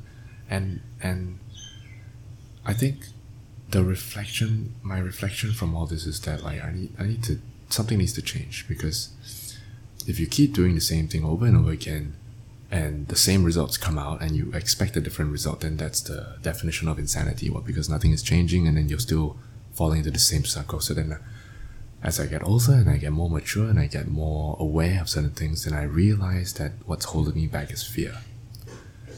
So then I let myself feel that fear, and it all stems from also the what do you call it, the when you were young, and all those past traumas that you felt that have led me to live in a certain way and have make me choose to be in a certain way as well. So I was always resistant to relationships. I was always resistant to caring for someone or being responsible for someone or for having someone be responsible for me. So then, in hindsight, I was always pushing people away. It's such great insight. And the honesty of it as well, the awareness of it is the start to the healing process. So then, what was I? So then, through the sitting, a lot of things arised, and I felt like I felt angry at myself because I had been resisting so much. Like, how do I say this? So I've always thought that I spoke about this before, this concept about me always seeking freedom. You know, like, we all have this thing that we always, like, our calling, like something that we're always resonating with. And what resonated with me the most was freedom. Freedom in every sense of the word. Freedom in a literal sense, where I really don't want to get tied down. I want to be able to pick off and leave. I travel. I want to do whatever I want. I don't want anyone to tell me what to do. But that was a negative, what's the word? A lower vibration of freedom, because freedom, the higher vibration of freedom can mean liberation from your fears and freedom from all the negativity. What am I trying to say? Let me collect my thoughts for a bit. So the more I seek freedom, the more I don't have it. Because the more things that you seek, the more you seek security, the more insecure you feel. The more you seek certainty, the more uncertain things become. The more you desire connection, the more alone and the more separate you be. So the more you seek, the more you search for things, it only serves to reinforce your lack of it. So the more I seeked freedom, the more I realized I wasn't free. It's the attachment to it. That's part of the 8 limbs of yoga. So then, I wanted to seek freedom, but I was seeking it so much that I felt trapped in my own cycle, trapped in my own, like, I want to be free so that I don't want to get tied down. I don't want to let anybody in because they are infringing on my freedoms. But then I trap myself on, I limit myself, and I prevent myself from being content because I deny myself those experiences. So then, it wasn't freedom that I was seeking, because this is not freedom. What I was actually seeking was security. So I was listening to this lecture by Alan Watts, The Wisdom of Anxiety. Love Alan Watts. Ooh, oh my gosh. Bless him. So I'm listening to his lecture, and he says security. What did he say? Security is to take away the I and isolate it. The I being the Atman, the universal self, the ego, the capital I, quote unquote. To be safe, to be secure, is to isolate the I. And when you isolate the I, you fortify it, you trap it, and it's alone, and it's afraid. And the desire of security is the same as the feeling of insecurity. The desire for security is the same thing as feeling insecure, because the more you hold on to it, the more you lose it. You hold the breath, you lose the breath, right?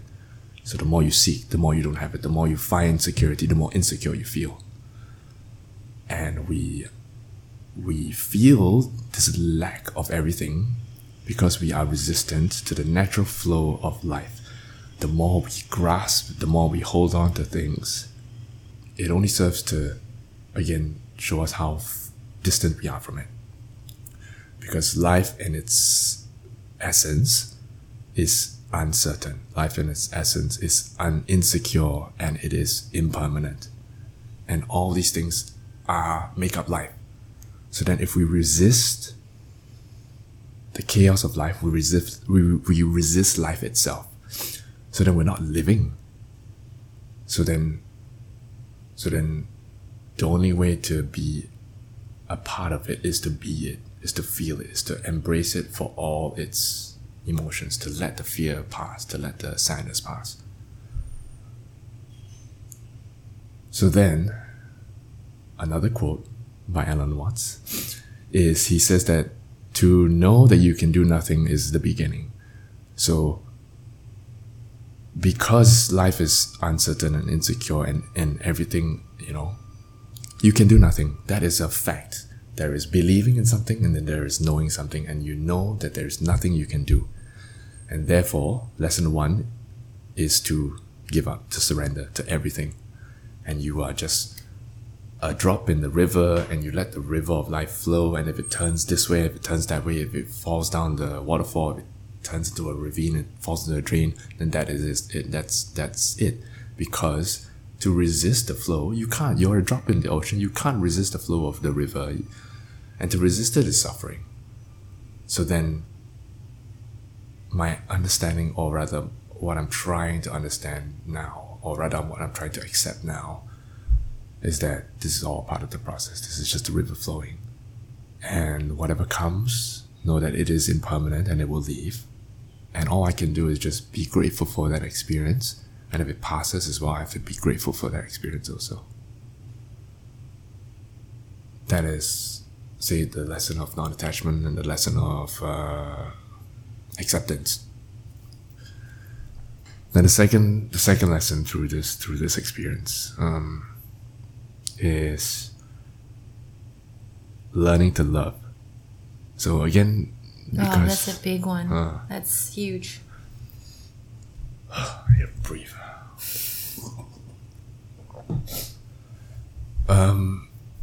Learning to love. So I guess I've been very closed.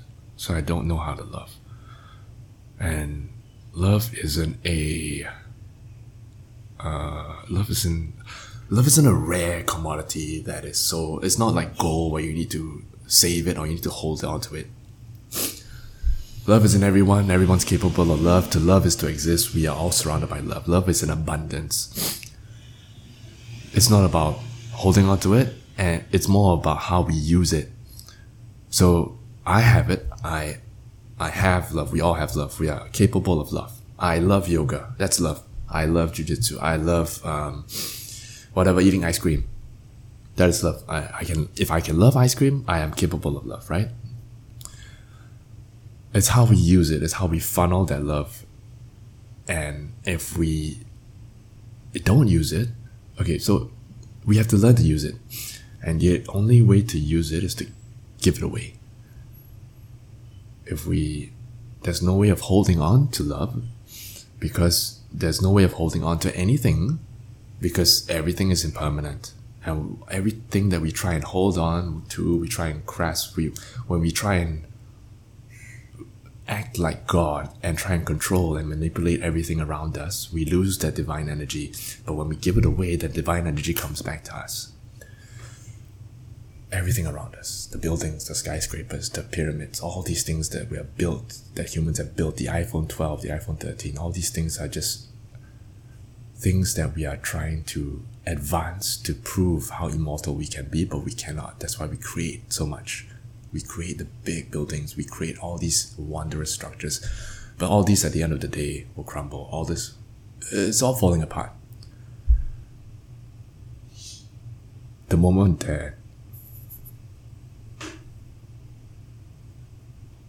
that we are born, we are already in a state of decay. We're already constantly dying. So there is impermanence, and that impermanence is a gift. because it reminds us that there is nothing to hold on to. Because if you keep holding on to it, you're gonna die, and then it's gone. So there's no reason to hold on to it. So if you can't hold on to it, you gotta let it go. You gotta give it away. And if you give it away, like how things, if you give it away, it comes back to you. So say love. When you hold, the only way to use love is to give it away, to give yourself away, to let love happen. And it's a concept that I've only recently understood.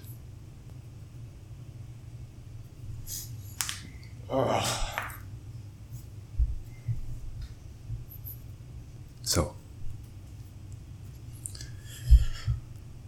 if you don't use it, then it decays in your body as well, and it becomes destructive. Then you self-destruct because you have too much of it, or you don't use it, and it dies within you, and then you just self-destruct. So then to save yourself is to love others, to use it, and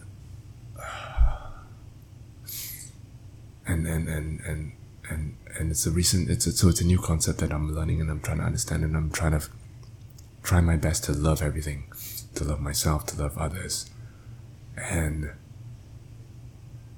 at night when I sit and when I burn my Palo Santo and I wave it around my room and I get ready for my meditation, and I sit on my pillow and I cross my legs and then I pray. I pray that I'm free from the desire of wanting the things that are not meant for me. I pray that I am on the right path. I pray that the river will take me where I need to go. And I remind myself again that I have no control, that I am not special, that I'm just me, I'm just a drop. We're all just drops. We're not important. We're just drops in this ocean, and we're all connected, and we're just flowing. We're all flowing in the same direction, wherever that takes us. Different paths, but still, we're all in the same river. I pray that, if we're meant to meet, we're meant to meet, and I remind myself not to resist anymore, not to try and control, not to be fearful of whatever that happens, and I love, therefore I am. I love, therefore I want to continue to be. I love, therefore I am loved, or at the very least I live in the awareness of the absence of love, and I hope for it, and therefore my being matters. And I love with an open hand. I love with an open hand. I love without grasping. I love without clasping anything. I don't expect anything. And in the process of loving, we set others free, and in that process also we set ourselves free. So then to be free is to love.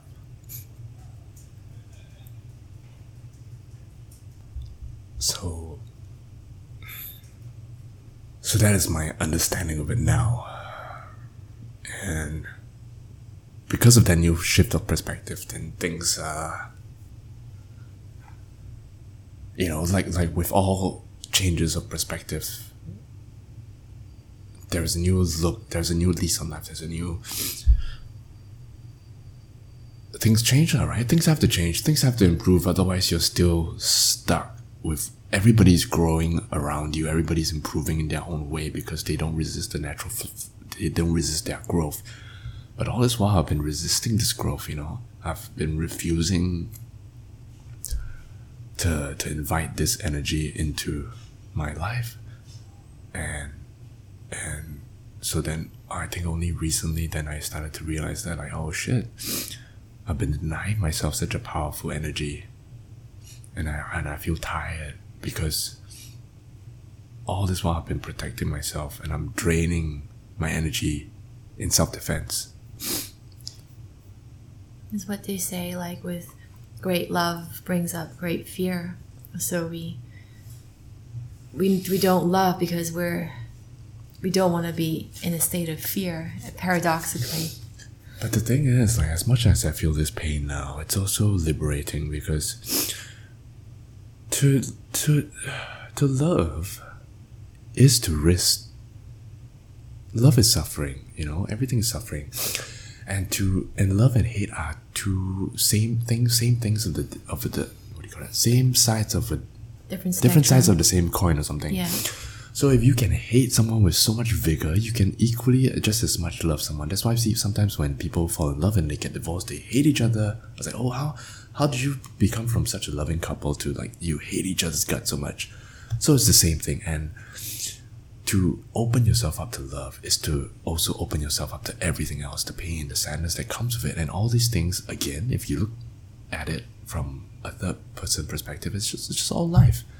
Everything that we're experiencing, all these emotions, it's all part of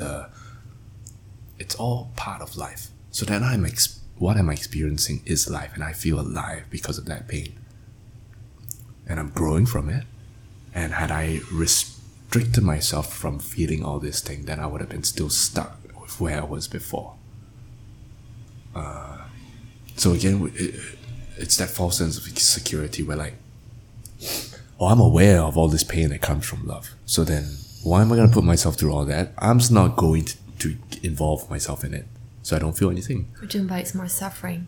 But then I don't feel anything. I don't feel anything at all. And I don't experience what life is meant to be experienced or how it's meant to be experienced, because all this is part of life. The sadness comes with the happiness. You experience the happiness, part of life. You experience the sadness, part of life. Good days, bad days, negative thoughts, positive thoughts, all just part of it. So then I understand and I let myself feel what I need to feel, and I accept everything, and I know that I can do nothing about it, and I just embrace. That's why in our culture everyone's striving for happiness, positivity, but I think it's also really important for us to acknowledge emotions of sadness, anger as an essential part of who we are. Every emotion emotions are human. To feel is to be human. And we always try and resist the negative emotions, but then if we let it sit, if we just let it pass us, things come out of it. So that's why the past few weeks, especially with my fucked up knee, it's healing. And just as much as it's healing, and I see the progression of it, every day I get better, I get stronger, I get more flexible. But then some days I don't. I get more stiff and I get achy. But it's all part of the process. Just like mental, emotional healing also, where like there are days I meet my friends and I feel happy and I think I'm getting better, I feel better. And then one day I just wake up, oh man, I think about it and like, oh shit, I feel sad. And it's just a cycle, it's up and down, and you just have to accept it. And the thing about this thing also, it's really like death, where like, I'll never see that, maybe it's not as bad as death, but I'll never get to say what I want to say. I'll never get to see her. I'll never get to... And even if I do see her again, it won't be the same as how we were last time. It will be different. Maybe there'll be resentment or animosity, or maybe she would have moved on or whatever. And so that it won't be the same. At that moment back then, we were something, and then now it's different, and you can't chase that. You can't live in the past anymore. And I've always been living in the past.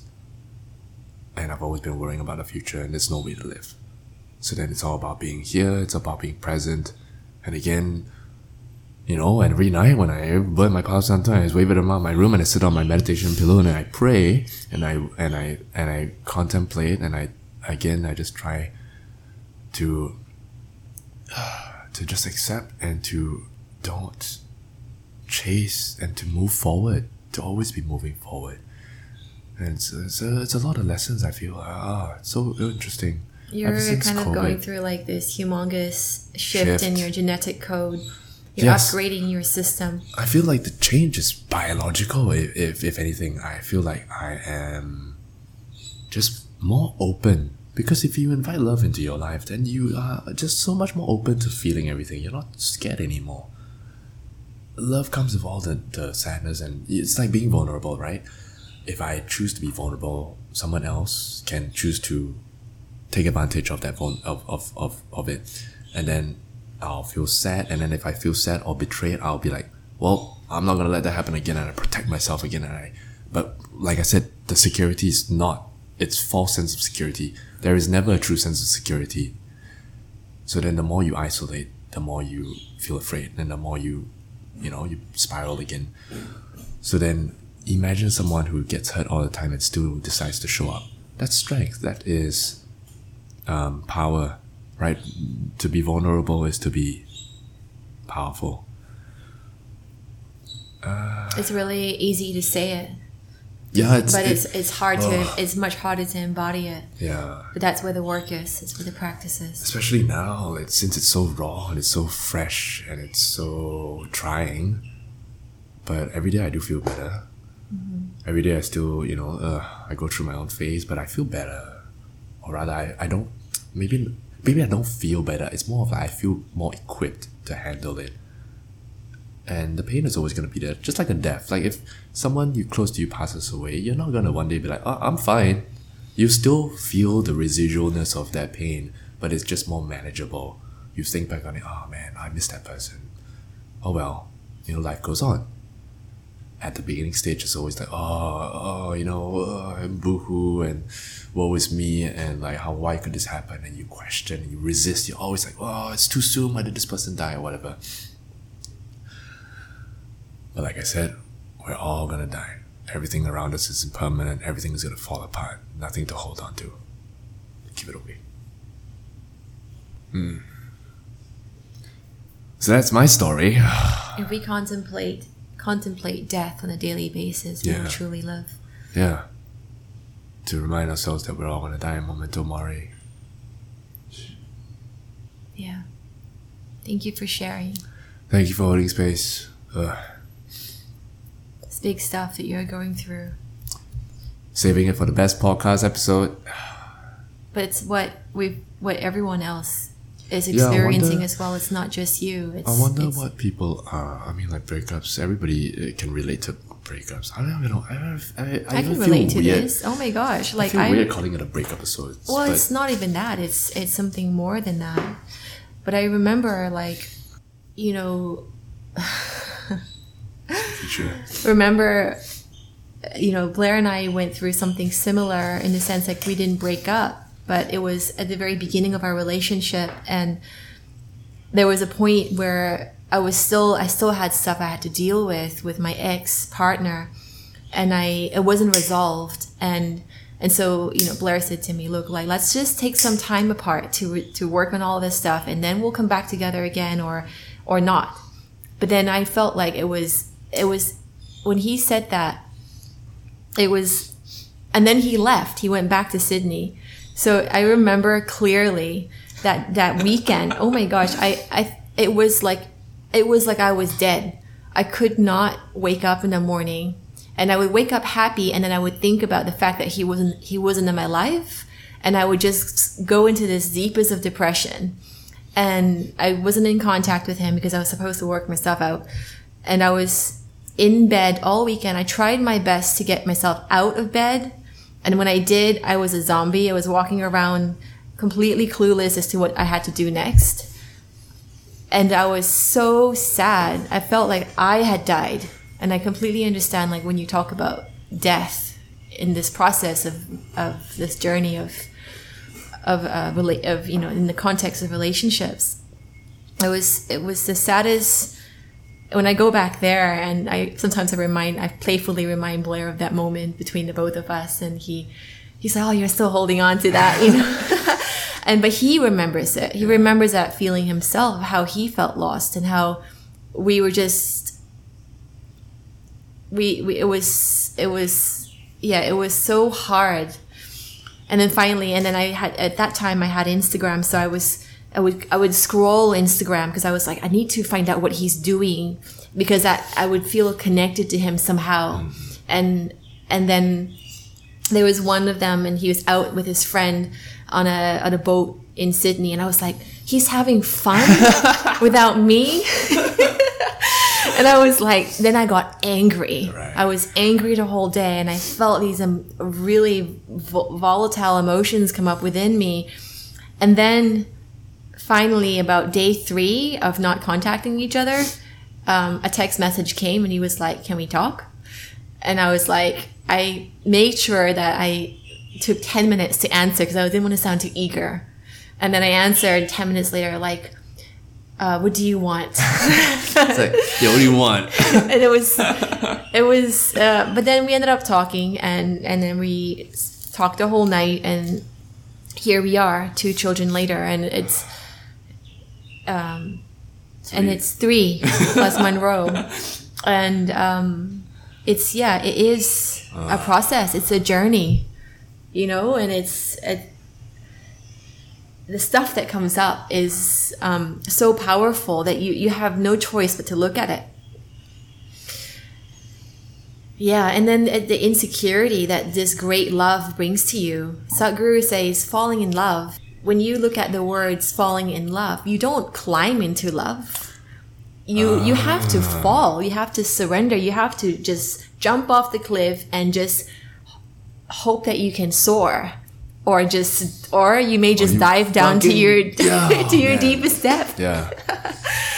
And I felt like in that weekend, the 3 days, I jumped off the cliff and I just fell into the hole down below.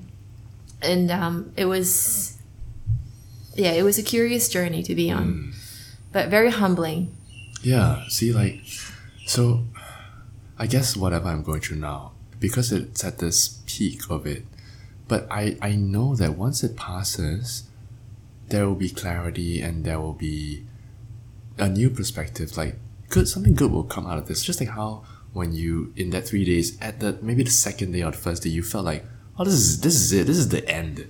But then by the third day, or as time goes on, things progress. Like, the natural flow of life again starts to move, and then things are fine.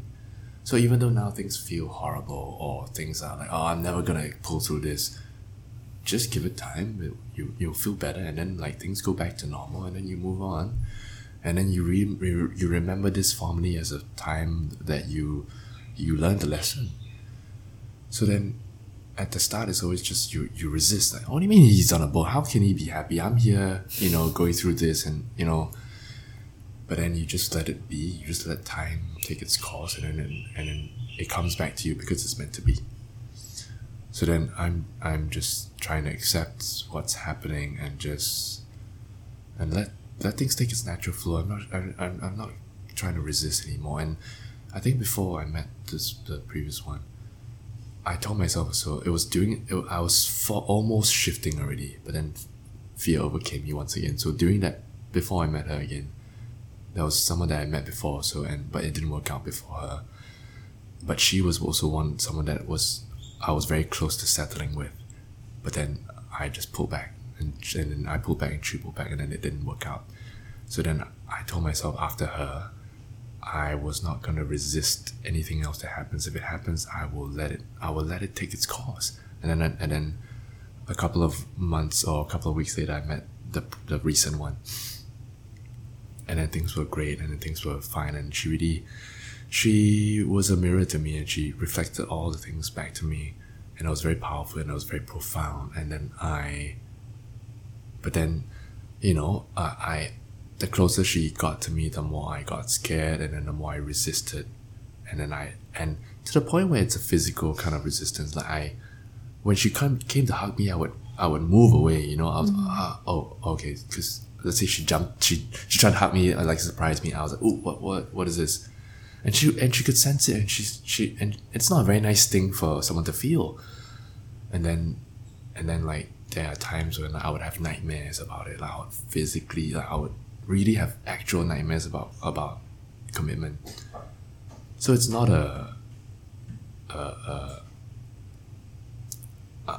it's real. It's very real. It's a real fear that manifests. And when it reached a certain point, I just succumbed to it, and then we parted again, and And of course, like when the dust settles, I think back on it. Why did I let this happen? Why wasn't I brave enough? I was so close, you know. But then it's because of her departure that now I'm so sure of what I don't want to repeat anymore. So then at that point I couldn't have changed anything, because I did what I couldn't have overcome my fear back then.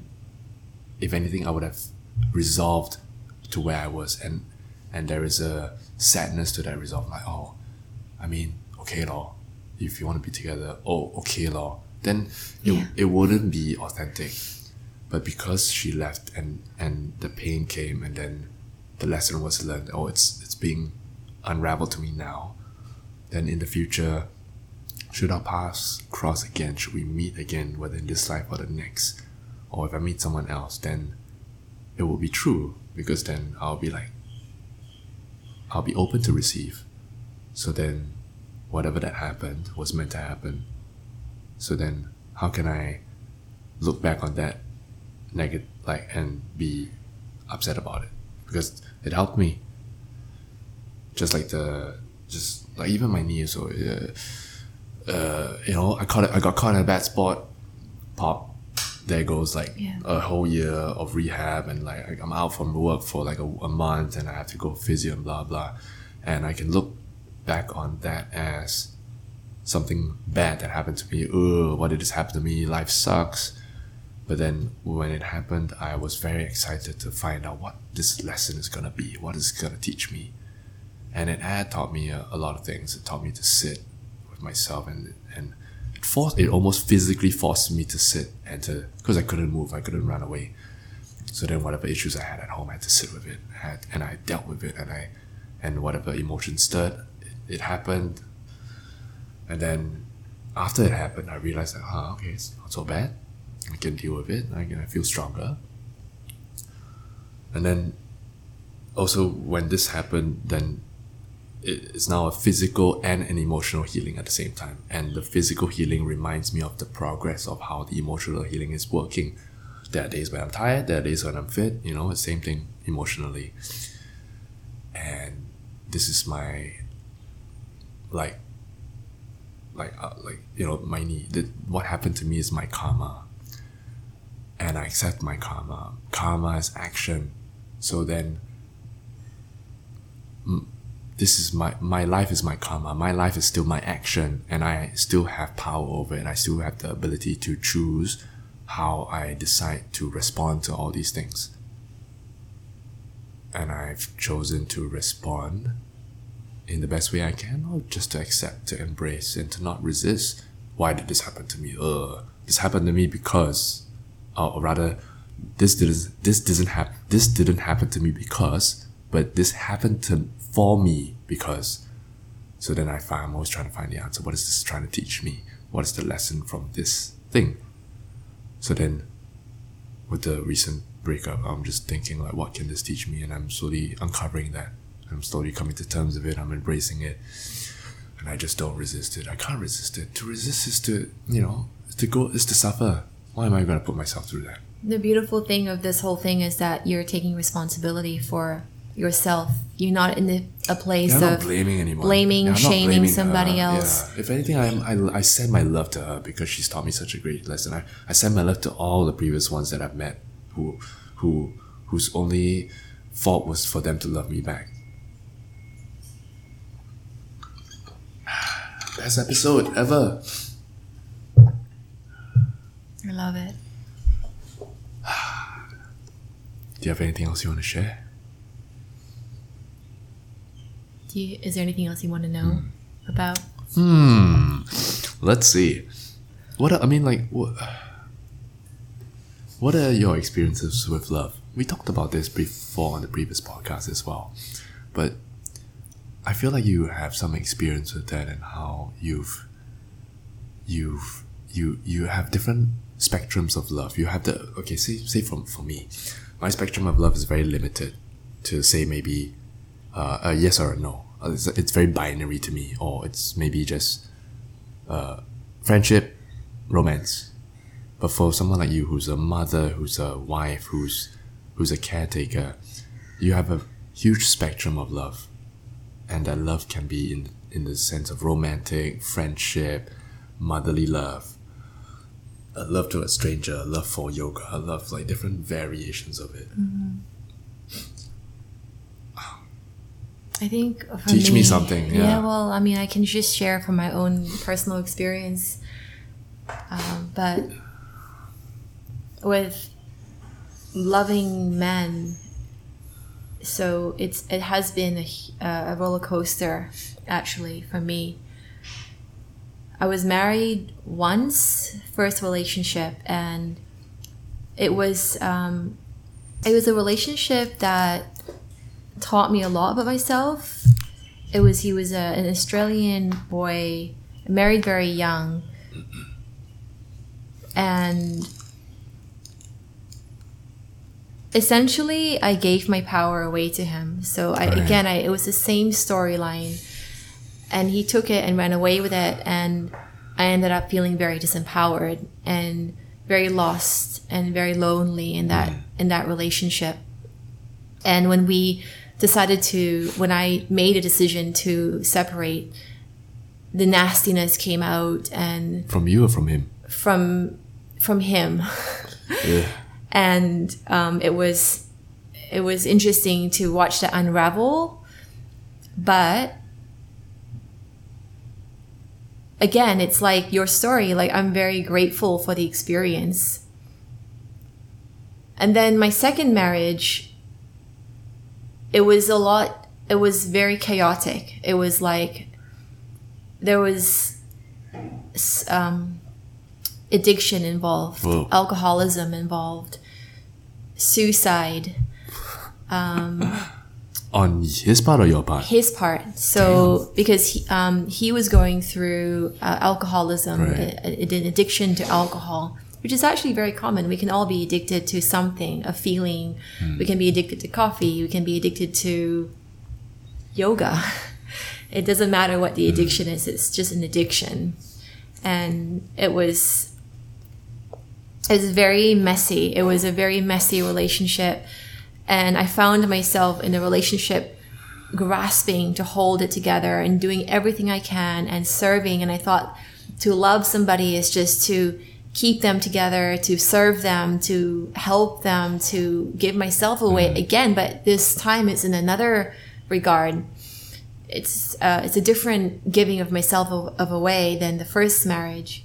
And so it was very hard. And when I made that decision to move away from that relationship, it was one of the hardest decisions I had to make because we already had a child, Monroe's biological father. And it was hard because I had to decide to break the family apart. But doing that was the best thing I could have done for myself and for Monroe. And we had to go through 2 or 3 years of healing, of working through that trauma, of the experiences of seeing his dad and my partner so drunk on alcohol that we didn't know if he was going to live through the night. Experiences of watching him take a rope and try to commit suicide. The experiences of looking out the window and watching someone jump into the water and thinking to myself, oh, wait a minute, that's my partner. He's going to drown himself now? And the fear that comes up. Right. The experiences of seeing blood all over the floor after someone's passed out and just passed out face first into the marble floor.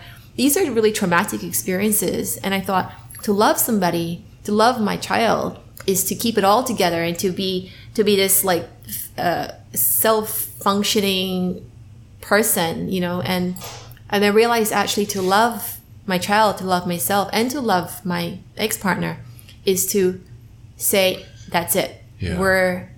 We have to break this. We have to cut the cycle of abuse. And when we did that, it was the best thing that happened for everybody. for Rob, for Monroe, and for myself. And then through that healing, I could see a different way of love, a different approach to love, which is empowering, supportive, through my relationship with Blair. Sometimes people think that like the breakup is a bad thing. Oh, a divorce is bad. Oh, but to not take action when you're suffering is also equally as bad. And even though, say something as like divorce, when you leave that environment, you're able to then grow. You're able to be in a better space to then nurture your own child. Then he feels better because he has the love from you. Say the husband or the other party who has safety in the relationship realizes now that, wait a minute, now no one's going to watch out for me when I'm fucked up. I need to watch out for myself. Exactly. Now I need to grow now because I have no one left. Everyone so then can you're grow. Forced, because of the divorce, the parting forces you to then take action. Otherwise, you will go down. Because so in that it's not space, a negative thing, yeah. Well, in that space, it was a codependent relationship, Right. and codependency is so unhealthy. Because no one is taking responsibility for themselves. Yeah. So the minute I said, if you choose to do this in the future and have another Mickey of vodka or whatever, that's your choice. But if something happens to you along the way, then that's the consequence from your choice. And I was no longer in saving mode, and he was no longer in victim mode. And so I got myself I had to really put a lot of consciousness to that dynamic between myself and Rob, that fine line of what love is. We can mistake that for love, but it's not. And yeah, so that was a huge lesson for me. Interesting. How? Okay. He's now very well, just so everyone knows. He's in Bali, and he's part of the Alcoholic Anonymous AA program, and now he is the mentor for other people who are going through the same journey. So, he stepped into that amazing, empowering role for others now. Yeah. So everything worked out wonderfully, but I could have made the choice to have been there until now, until today. Right. And that would have been that would have been my choice, to be there. Do you know what I'm trying to say? Like we can't take, like, we have choices. We have free will in this lifetime. We can't just sit back and allow life to happen to us. We have a blueprint, like our soul has chosen the blueprint of what we're going to do and kind of the outline of what this life is going to look like, but we have choices as well. And we have to take those steps towards empowerment. Yeah. And I guess that was something that you seeked out because you kept giving your power away to these people. And then it came to a point where, like, you needed to stand up for yourself and you needed to take action. And through that action, you found your freedom. Yeah. I mean, I was equally, like, in this particular situation, you would call me a cope addict, because I was addicted to the chaos. I was addicted to the excitement of something like this happening unconsciously or subconsciously or even consciously. Right, yeah. And so when I brought awareness to the fact that I was a co-addict, and this is not just, so this is me saying I take responsibility for my choices for being in this relationship. And when I brought awareness to that, I could finally say, okay, this is, I could dispel the energy of it, and then I could move away from it. And now I can't, when I look back, I'm like, how could I have been there? I don't understand, because my cells now choose peace. Right. A loving, peaceful relationship. And it doesn't understand that chaotic humdrum of a relationship.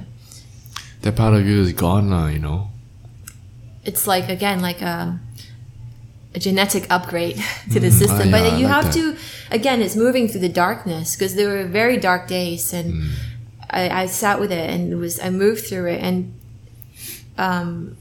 thankfully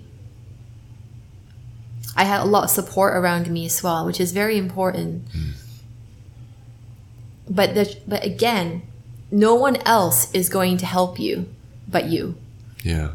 So you can talk to a million people and they're all going to say the same thing, like, oh, of course, and blah, blah, blah, give you nice words. But ultimately, the work that has to be done is done by you. And that was because everyone in this world wants to be saved by somebody. Yeah. And then we go into that victim mode. Yeah. I feel like I've definitely been down that road. They call it the hero's journey, right? Joseph Campbell. Yeah. To lose yourself is to find yourself. So all the more you need to embrace all the chaos of the world, and to go through what you need to go through to come out of it and become stronger.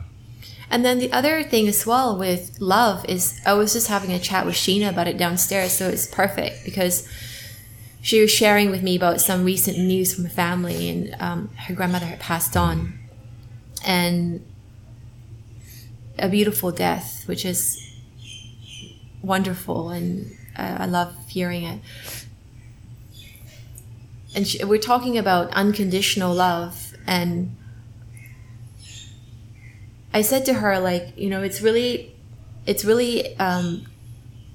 someone said to me once that like, now I have 3 children. Sorry, my train of thought, I'm trying to collate it here, but there's this urge in me to want to create another being, like another baby. Whoa. Number 4. Well, no, I'm just saying it's an urge. It's not like I have to go and do it. Number 4, 5, 6, 7, whatever. Right. But where is this urge coming from? And it's this feeling of it. When you see a baby, they are unconditional love. And so it's this need within the self to connect with this energy of unconditional love. And so women love to have babies because the first couple years of experiencing that unconditional love with a baby is so pure, and they feel so one with themselves. But we can't keep procreating forever. Like, I mean, you know, it's not sustainable. It's not practical, you know. So how can I find this feeling of unconditional love that I experience through my children in myself? Is the question. And I think we were sharing that because Sheena was sharing that she experienced unconditional love for her grandmother, and now she feels the hole within her. And I completely empathize with that.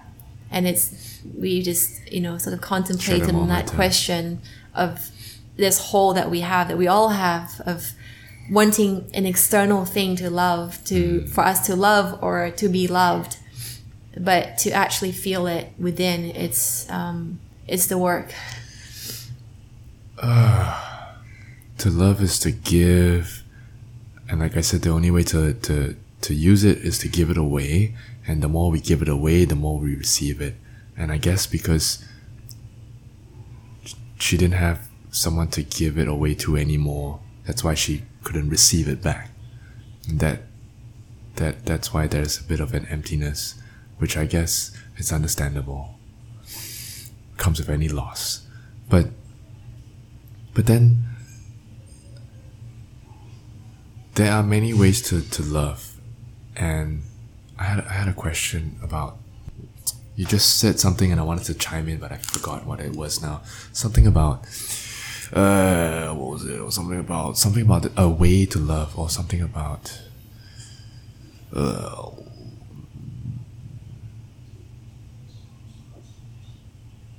well, maybe I'll come back. I lost my train of thought. Vata. Are you a Vata as well? Yeah. I'm a sensitive Vata boy. I feel like I've been crying a lot on this potty recently. It's because I've just allowed myself to feel, And it's so beautiful. And doing something like this, it's always very intimate, right?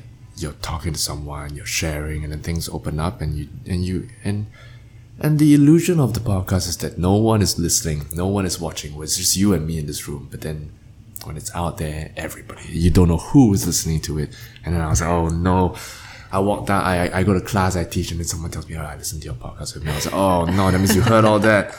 And I don't even know you, I don't know anything about you, and it's just a stranger, and they know everything about you. And then it's vulnerable because, you know, maybe they listen to all the previous episodes and they know about me, or they know at least something about me, and I'll just be like, oh, thanks for listening, and I don't know what to say because you know, it's just weird. I'm not weird in a bad way. It's just like, I mean, I don't know what to do. I don't know what to say. You've heard my whole life story, and I don't know what to respond to that. It's the fear of judgment. You know, we were coming into this podcast and we were like, oh, I'm feeling a bit nervous. And then you were saying the same thing. I'm feeling a bit nervous too. And I was sitting with it all weekend. I was going, oh wow, what's coming up for me? Are you making me nervous? Are you transmitting your nervousness onto me? Or am I making you nervous? Who's making who nervous is the $1 million question, right?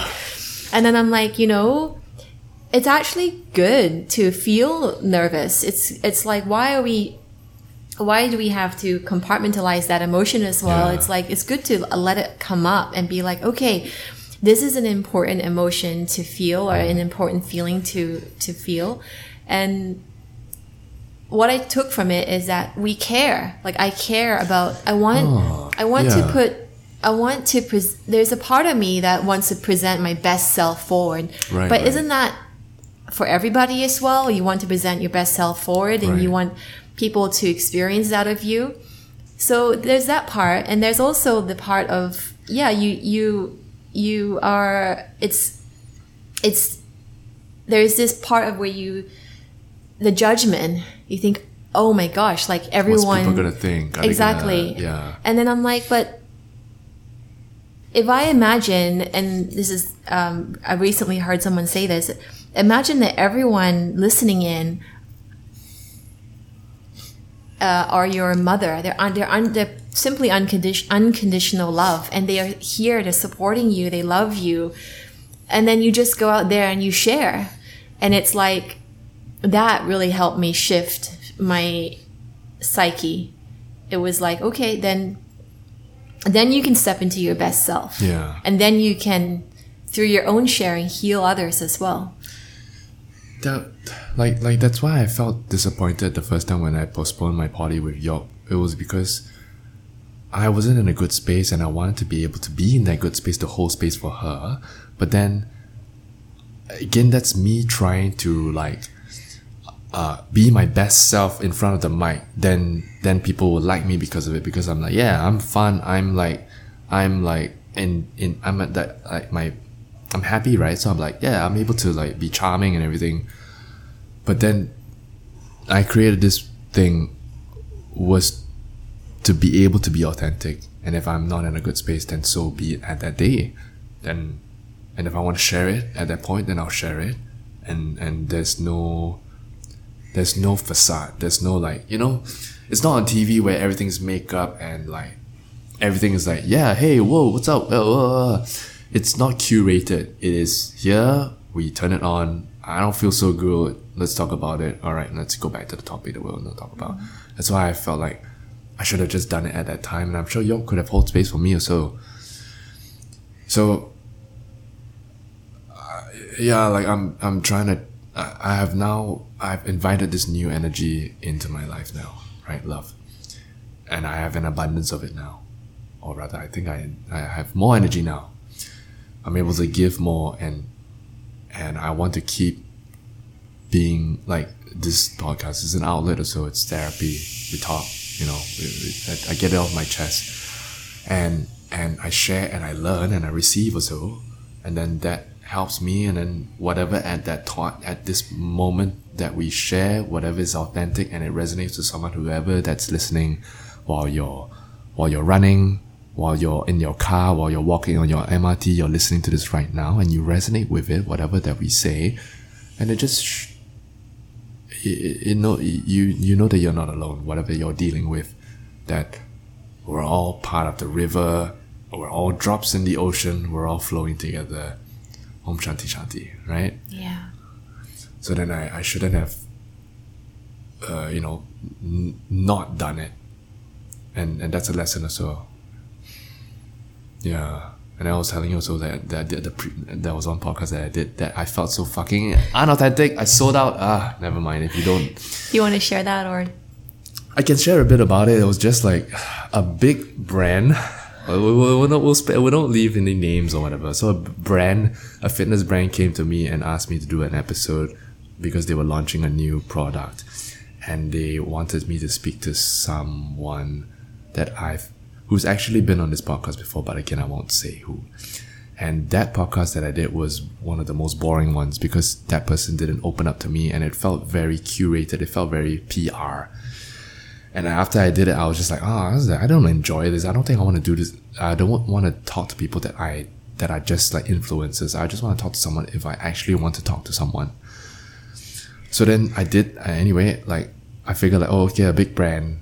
I'll just do it, just to build some rapport with them. And they didn't pay me. It was just they gave me some shitty clothes that I'm fucking selling on Carousel. If you want to buy anybody. So I did it, and it was just dumb. It was just, they would just talk. I don't mean to be rude. I'm sure she's a nice person, but it's just that I felt it was just bullshit, and you're not talking to me. And I was trying to ask questions, like genuine questions, and I came in with an open mind, trying to learn what you had to share that day. And it was just product placements and like talking about how great their app was or how great their clothing line is. And I was just like, this is so fucking dumb. Like, why am I listening to this nonsense? This advertisement, this 1 hour long advertisement. you sold your soul? I sold it for like a fucking couple t-shirts. couple of t-shirts, yeah, not worth at all my time and all that. And then at the end of it, I was just like, this is dumb. So I did it. I recorded the episode before my surgery, and then I went through my surgery, and then I edited it during the while I was on MC, and like when we recorded it, there was like the two PR agents sitting nearby, and I was just like, they were curating, they would text. I think they would text her to like, okay, mention this at this point, talk about our product, blah, blah, blah. And then she's always looking at her phone, and she would say, so it's all this stuff that you can't see as the listener when you're listening to it. You can't see whether you're reading off a script or whatever. So then I'm looking at her, and she's reading off her phone. I was like, this is so dumb. This is not what I signed up for. And I was just like, and when it was done, I told the person, I said, I don't think I want to post it. I think it's the quality. I just give the excuse of the quality isn't good. And then they were like, I mean, can we just like publish it? And I told them that I'll publish it, but I'll put it out for a month and then I'll remove it. So I popped it out. I didn't post it on social media. Maybe half of the people listening don't even know that it was out there. And then a month later, I removed it, and I was just like, I'm never gonna do this kind of nonsense again. No, this is my platform. I'm just doing this for fun. I am not trying to earn any money from it. So why am I wasting time to do things that I don't want to do? So if I were to talk to you, if I want to have you on my podcast, it's because I genuinely want to know about you. I want to find out. There's something I want to find out, or I just enjoy talking to you, and just we press record, and then we'll just see what happens. And I love it. And it's 2 hours long, and we talk about whatever. And it's also like, we didn't talk about anything like that. It's not like, say like some certain people, there's some things I want to talk about. Amber, there's something I want to talk about with her. It's about birth. I talk to John, it's about Ashtanga. There's specific things that I want to talk to people about. Then for sure, I will do my research, and I will ask the questions, and I'll be prepared. But then if it's like Edmund or Lee or you, I just like, all right, what's up? How's it going? You got anything going on? What's happening with life? And we flow. Mm-hmm. And that is as authentic as it can be. And this isn't like I said, this isn't a TED Talk. This isn't about, let's share what you know. This is just you and me, and we're just talking. There's no one here, and we're open and we're present. And whether this becomes viral, great. If it doesn't, I had fun, I had fun, we enjoyed it. We get to learn a little bit more about each other. And that's enough already, right? Yeah, always trust the flow. Yeah, that's how I work as well. Yeah, and if I can say, the way you've run things here, the way you are as a person reflects how Hom Yoga as a studio. And I talk to Sheena, I talk to Edmund, I talk to whoever. We're all friends, right? We're all the teachers. And I talk to my other yoga teacher friends, and I'm always just very grateful to be here. I'm always very grateful that I'm part of the Hom family, and that I'm teaching here, and I'm in this space where there's a vacuum. We're doing some aircon maintenance, so don't mind the noise. So I'm always very grateful to be here, and I'm always very grateful that you are always you give us this, you create this space, and you let us just be. You let us just teach whatever we want to teach. You let us express what we want to express, and there is no restriction. And of all things, to allow us to be in yoga, of course, let yogis be yogis. But then when I talk to my other yoga teacher friends at other places, then you find out like there's a bit of restriction. You have to teach a certain way, you have to do a certain thing. You can't do this, you can't do that. Or in this class type, you have to be a certain way. And especially with COVID, there's so many restrictions. Do this, do that. Make sure that you blah, blah, blah. And then I was like, oh, this is so weird. Like, especially as like in this line when you're sharing as a teacher, but then you only can share within this circle, this prison, or no, not prison, this bubble, yes, a bubble, right? You can only you can do whatever you want, but only within, from this point to this point, this boundary. Then it's like, that's still restrictive. That's still, I was just sharing yesterday with a friend of mine, and actually she also teaches here, but we were talking about, I was saying there's a difference between ethics, morality, and integrity. I think oftentimes we get caught up with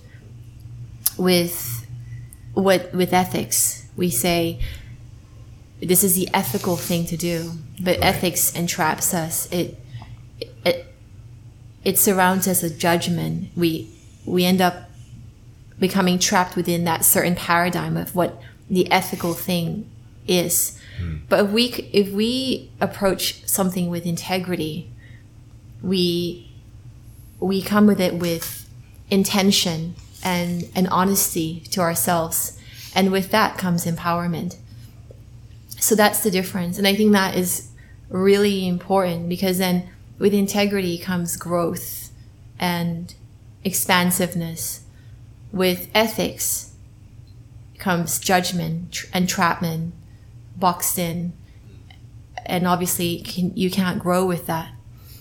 So I think that it's really important to understand the difference between these two words, and to just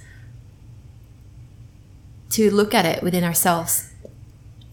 And I think that's like for us, in Hom, like going back to that, I think it's really important that teachers are empowered to grow and to expand. Because if the teachers are empowered, then the students will be empowered too. If you have disempowered teachers who aren't given the space to expand and grow within their capability, like what you're going through now, it's off the mat, but it's the yoga practice, then how can your students grow with you? It's impossible. So there's something very, very visceral in the whole process. And also the spoken word. The spoken word has a certain vibration. So as much as I love the online space and how the impact that we can make on a global sense, the in-person, the spoken nature requires there is a certain energetic transmission between the person who's saying it and the person who's receiving it. I agree 100%. There's a difference between doing an interview face-to-face and doing a Skype interview. I am never going to do that because it's different. There's an exchange of energy that comes. I can see your body language. I can see your expression. You're here. I can witness this. If I do it online, or if there's a medium to it, then there's a disconnect. So exactly. And also, when you're in class and now you're going through this humongous shift, people sense it on some intrinsic level. But your lessons that you've learned, that you've just shared so intimately with all of us, are being transmitted in the classroom. And that's the growth that your students are having, even though they don't know what they are changing together with you as well. And I think that's really important. So, that's something also that you mentioned something that we mentioned earlier about how you said you let teachers be, and just like how you let Navy be, you let him just be, downstairs sitting down. You let him just explore, and it's like that same motherly instinct that you let us, your yoga children, quote unquote, just be and just let us grow in our own way, and you hold space for us, and we are able to express in our authentic way. Yeah. Definitely. I like it. I like this. Yeah, and it's not like there is no feedback. Like, you and I have given each other feedback, or I've received feedback myself for my teaching, and you've received feedback for your teaching, and so on and so forth. So, but the feedback comes with a certain intention of love and integrity to telling my own truth. I can share with you. I'm not going to say to you, Aaron, you need to be doing this, because that's, again, disempowering, because I'm imposing what I think you should do in the class. But instead I could approach it in a different way, again, language. So I felt in class, when in this section of the class, I just felt like I couldn't quite hear you. I wanted to hear what you had to say, but I couldn't quite hear you. So maybe something to think about. And that gives you a chance to think about it and reflect on me, because I'm sharing with you my experience. It's not something that I think you should do. And then that gives you a chance to grow. So it's not like we're here and we're all just letting each other do whatever we want to do. There is that growth, but it's a very beautiful organic growth, it's not imposed, that comes from within. It's a natural organic growth for the teacher and also for the being, right? Right. And then through that, I get the tremendous opportunity to learn and grow with all of you as well. So that's my, I get the feedback back, so it's quite a beautiful symbiotic process. Well, I mean, this place is a representation of who you are as a person, and you as a mother and as someone who respects the process of like letting things play out naturally, even down to the design or the sustainable stuff that we have. It's all about maintaining that natural order of things, letting people be, letting people grow, and you just hold space for it. So I guess on behalf of everybody here, thank you for... You're very welcome. Yeah. And thank you. I think we can wrap it up. My battery's also dying so I guess it's a sign. Any final words? Any final words to close this off, and to, I guess, to the people who are listening in podcast land, the mostly yogis? Well, thank you very much for listening in and sharing your energy as well with us as you listen in.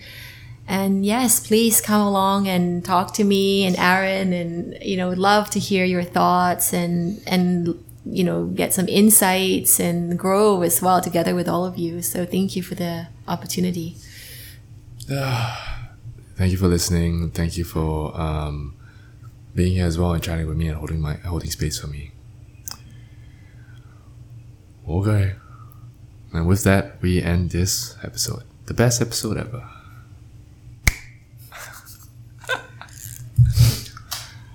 Wow. That was amazing. Oh my god.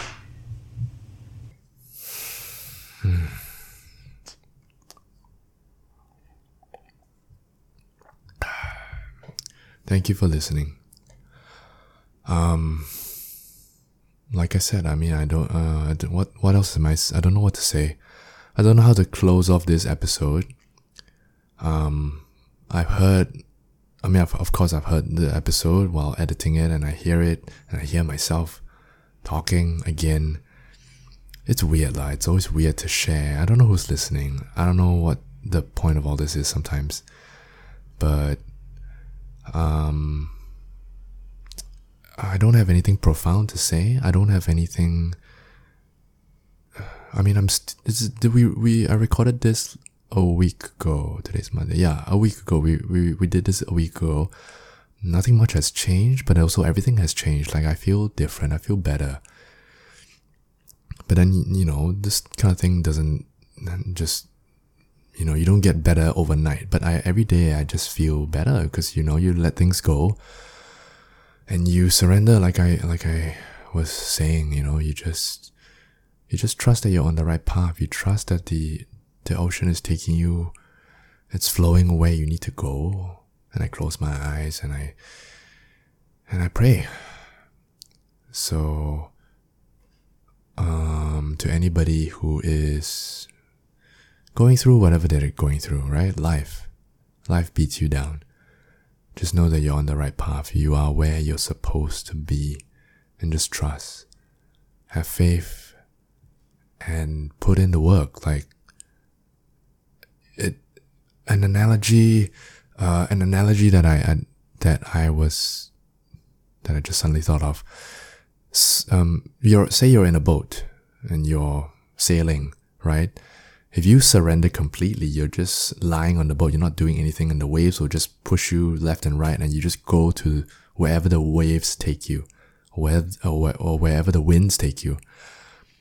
But you need to still be at the mercy of the waves and the wind and the universe, let's call it that.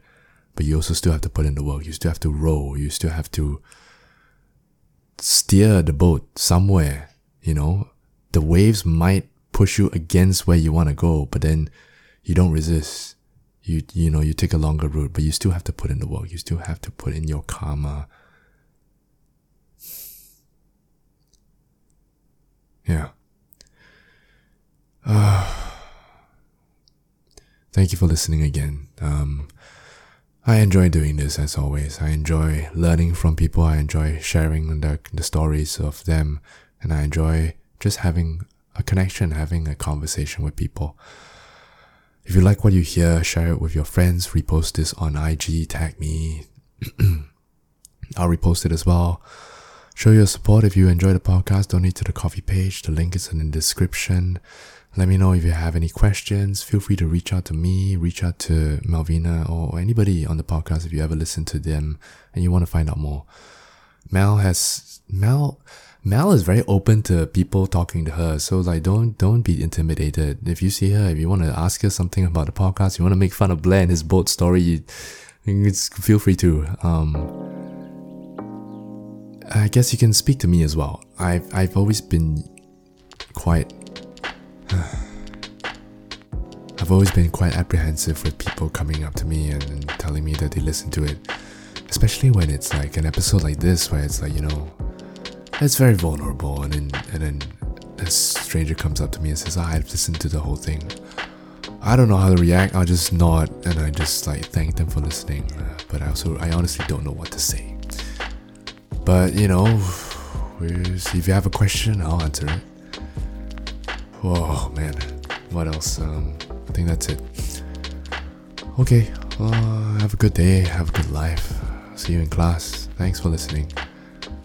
Okay, bye.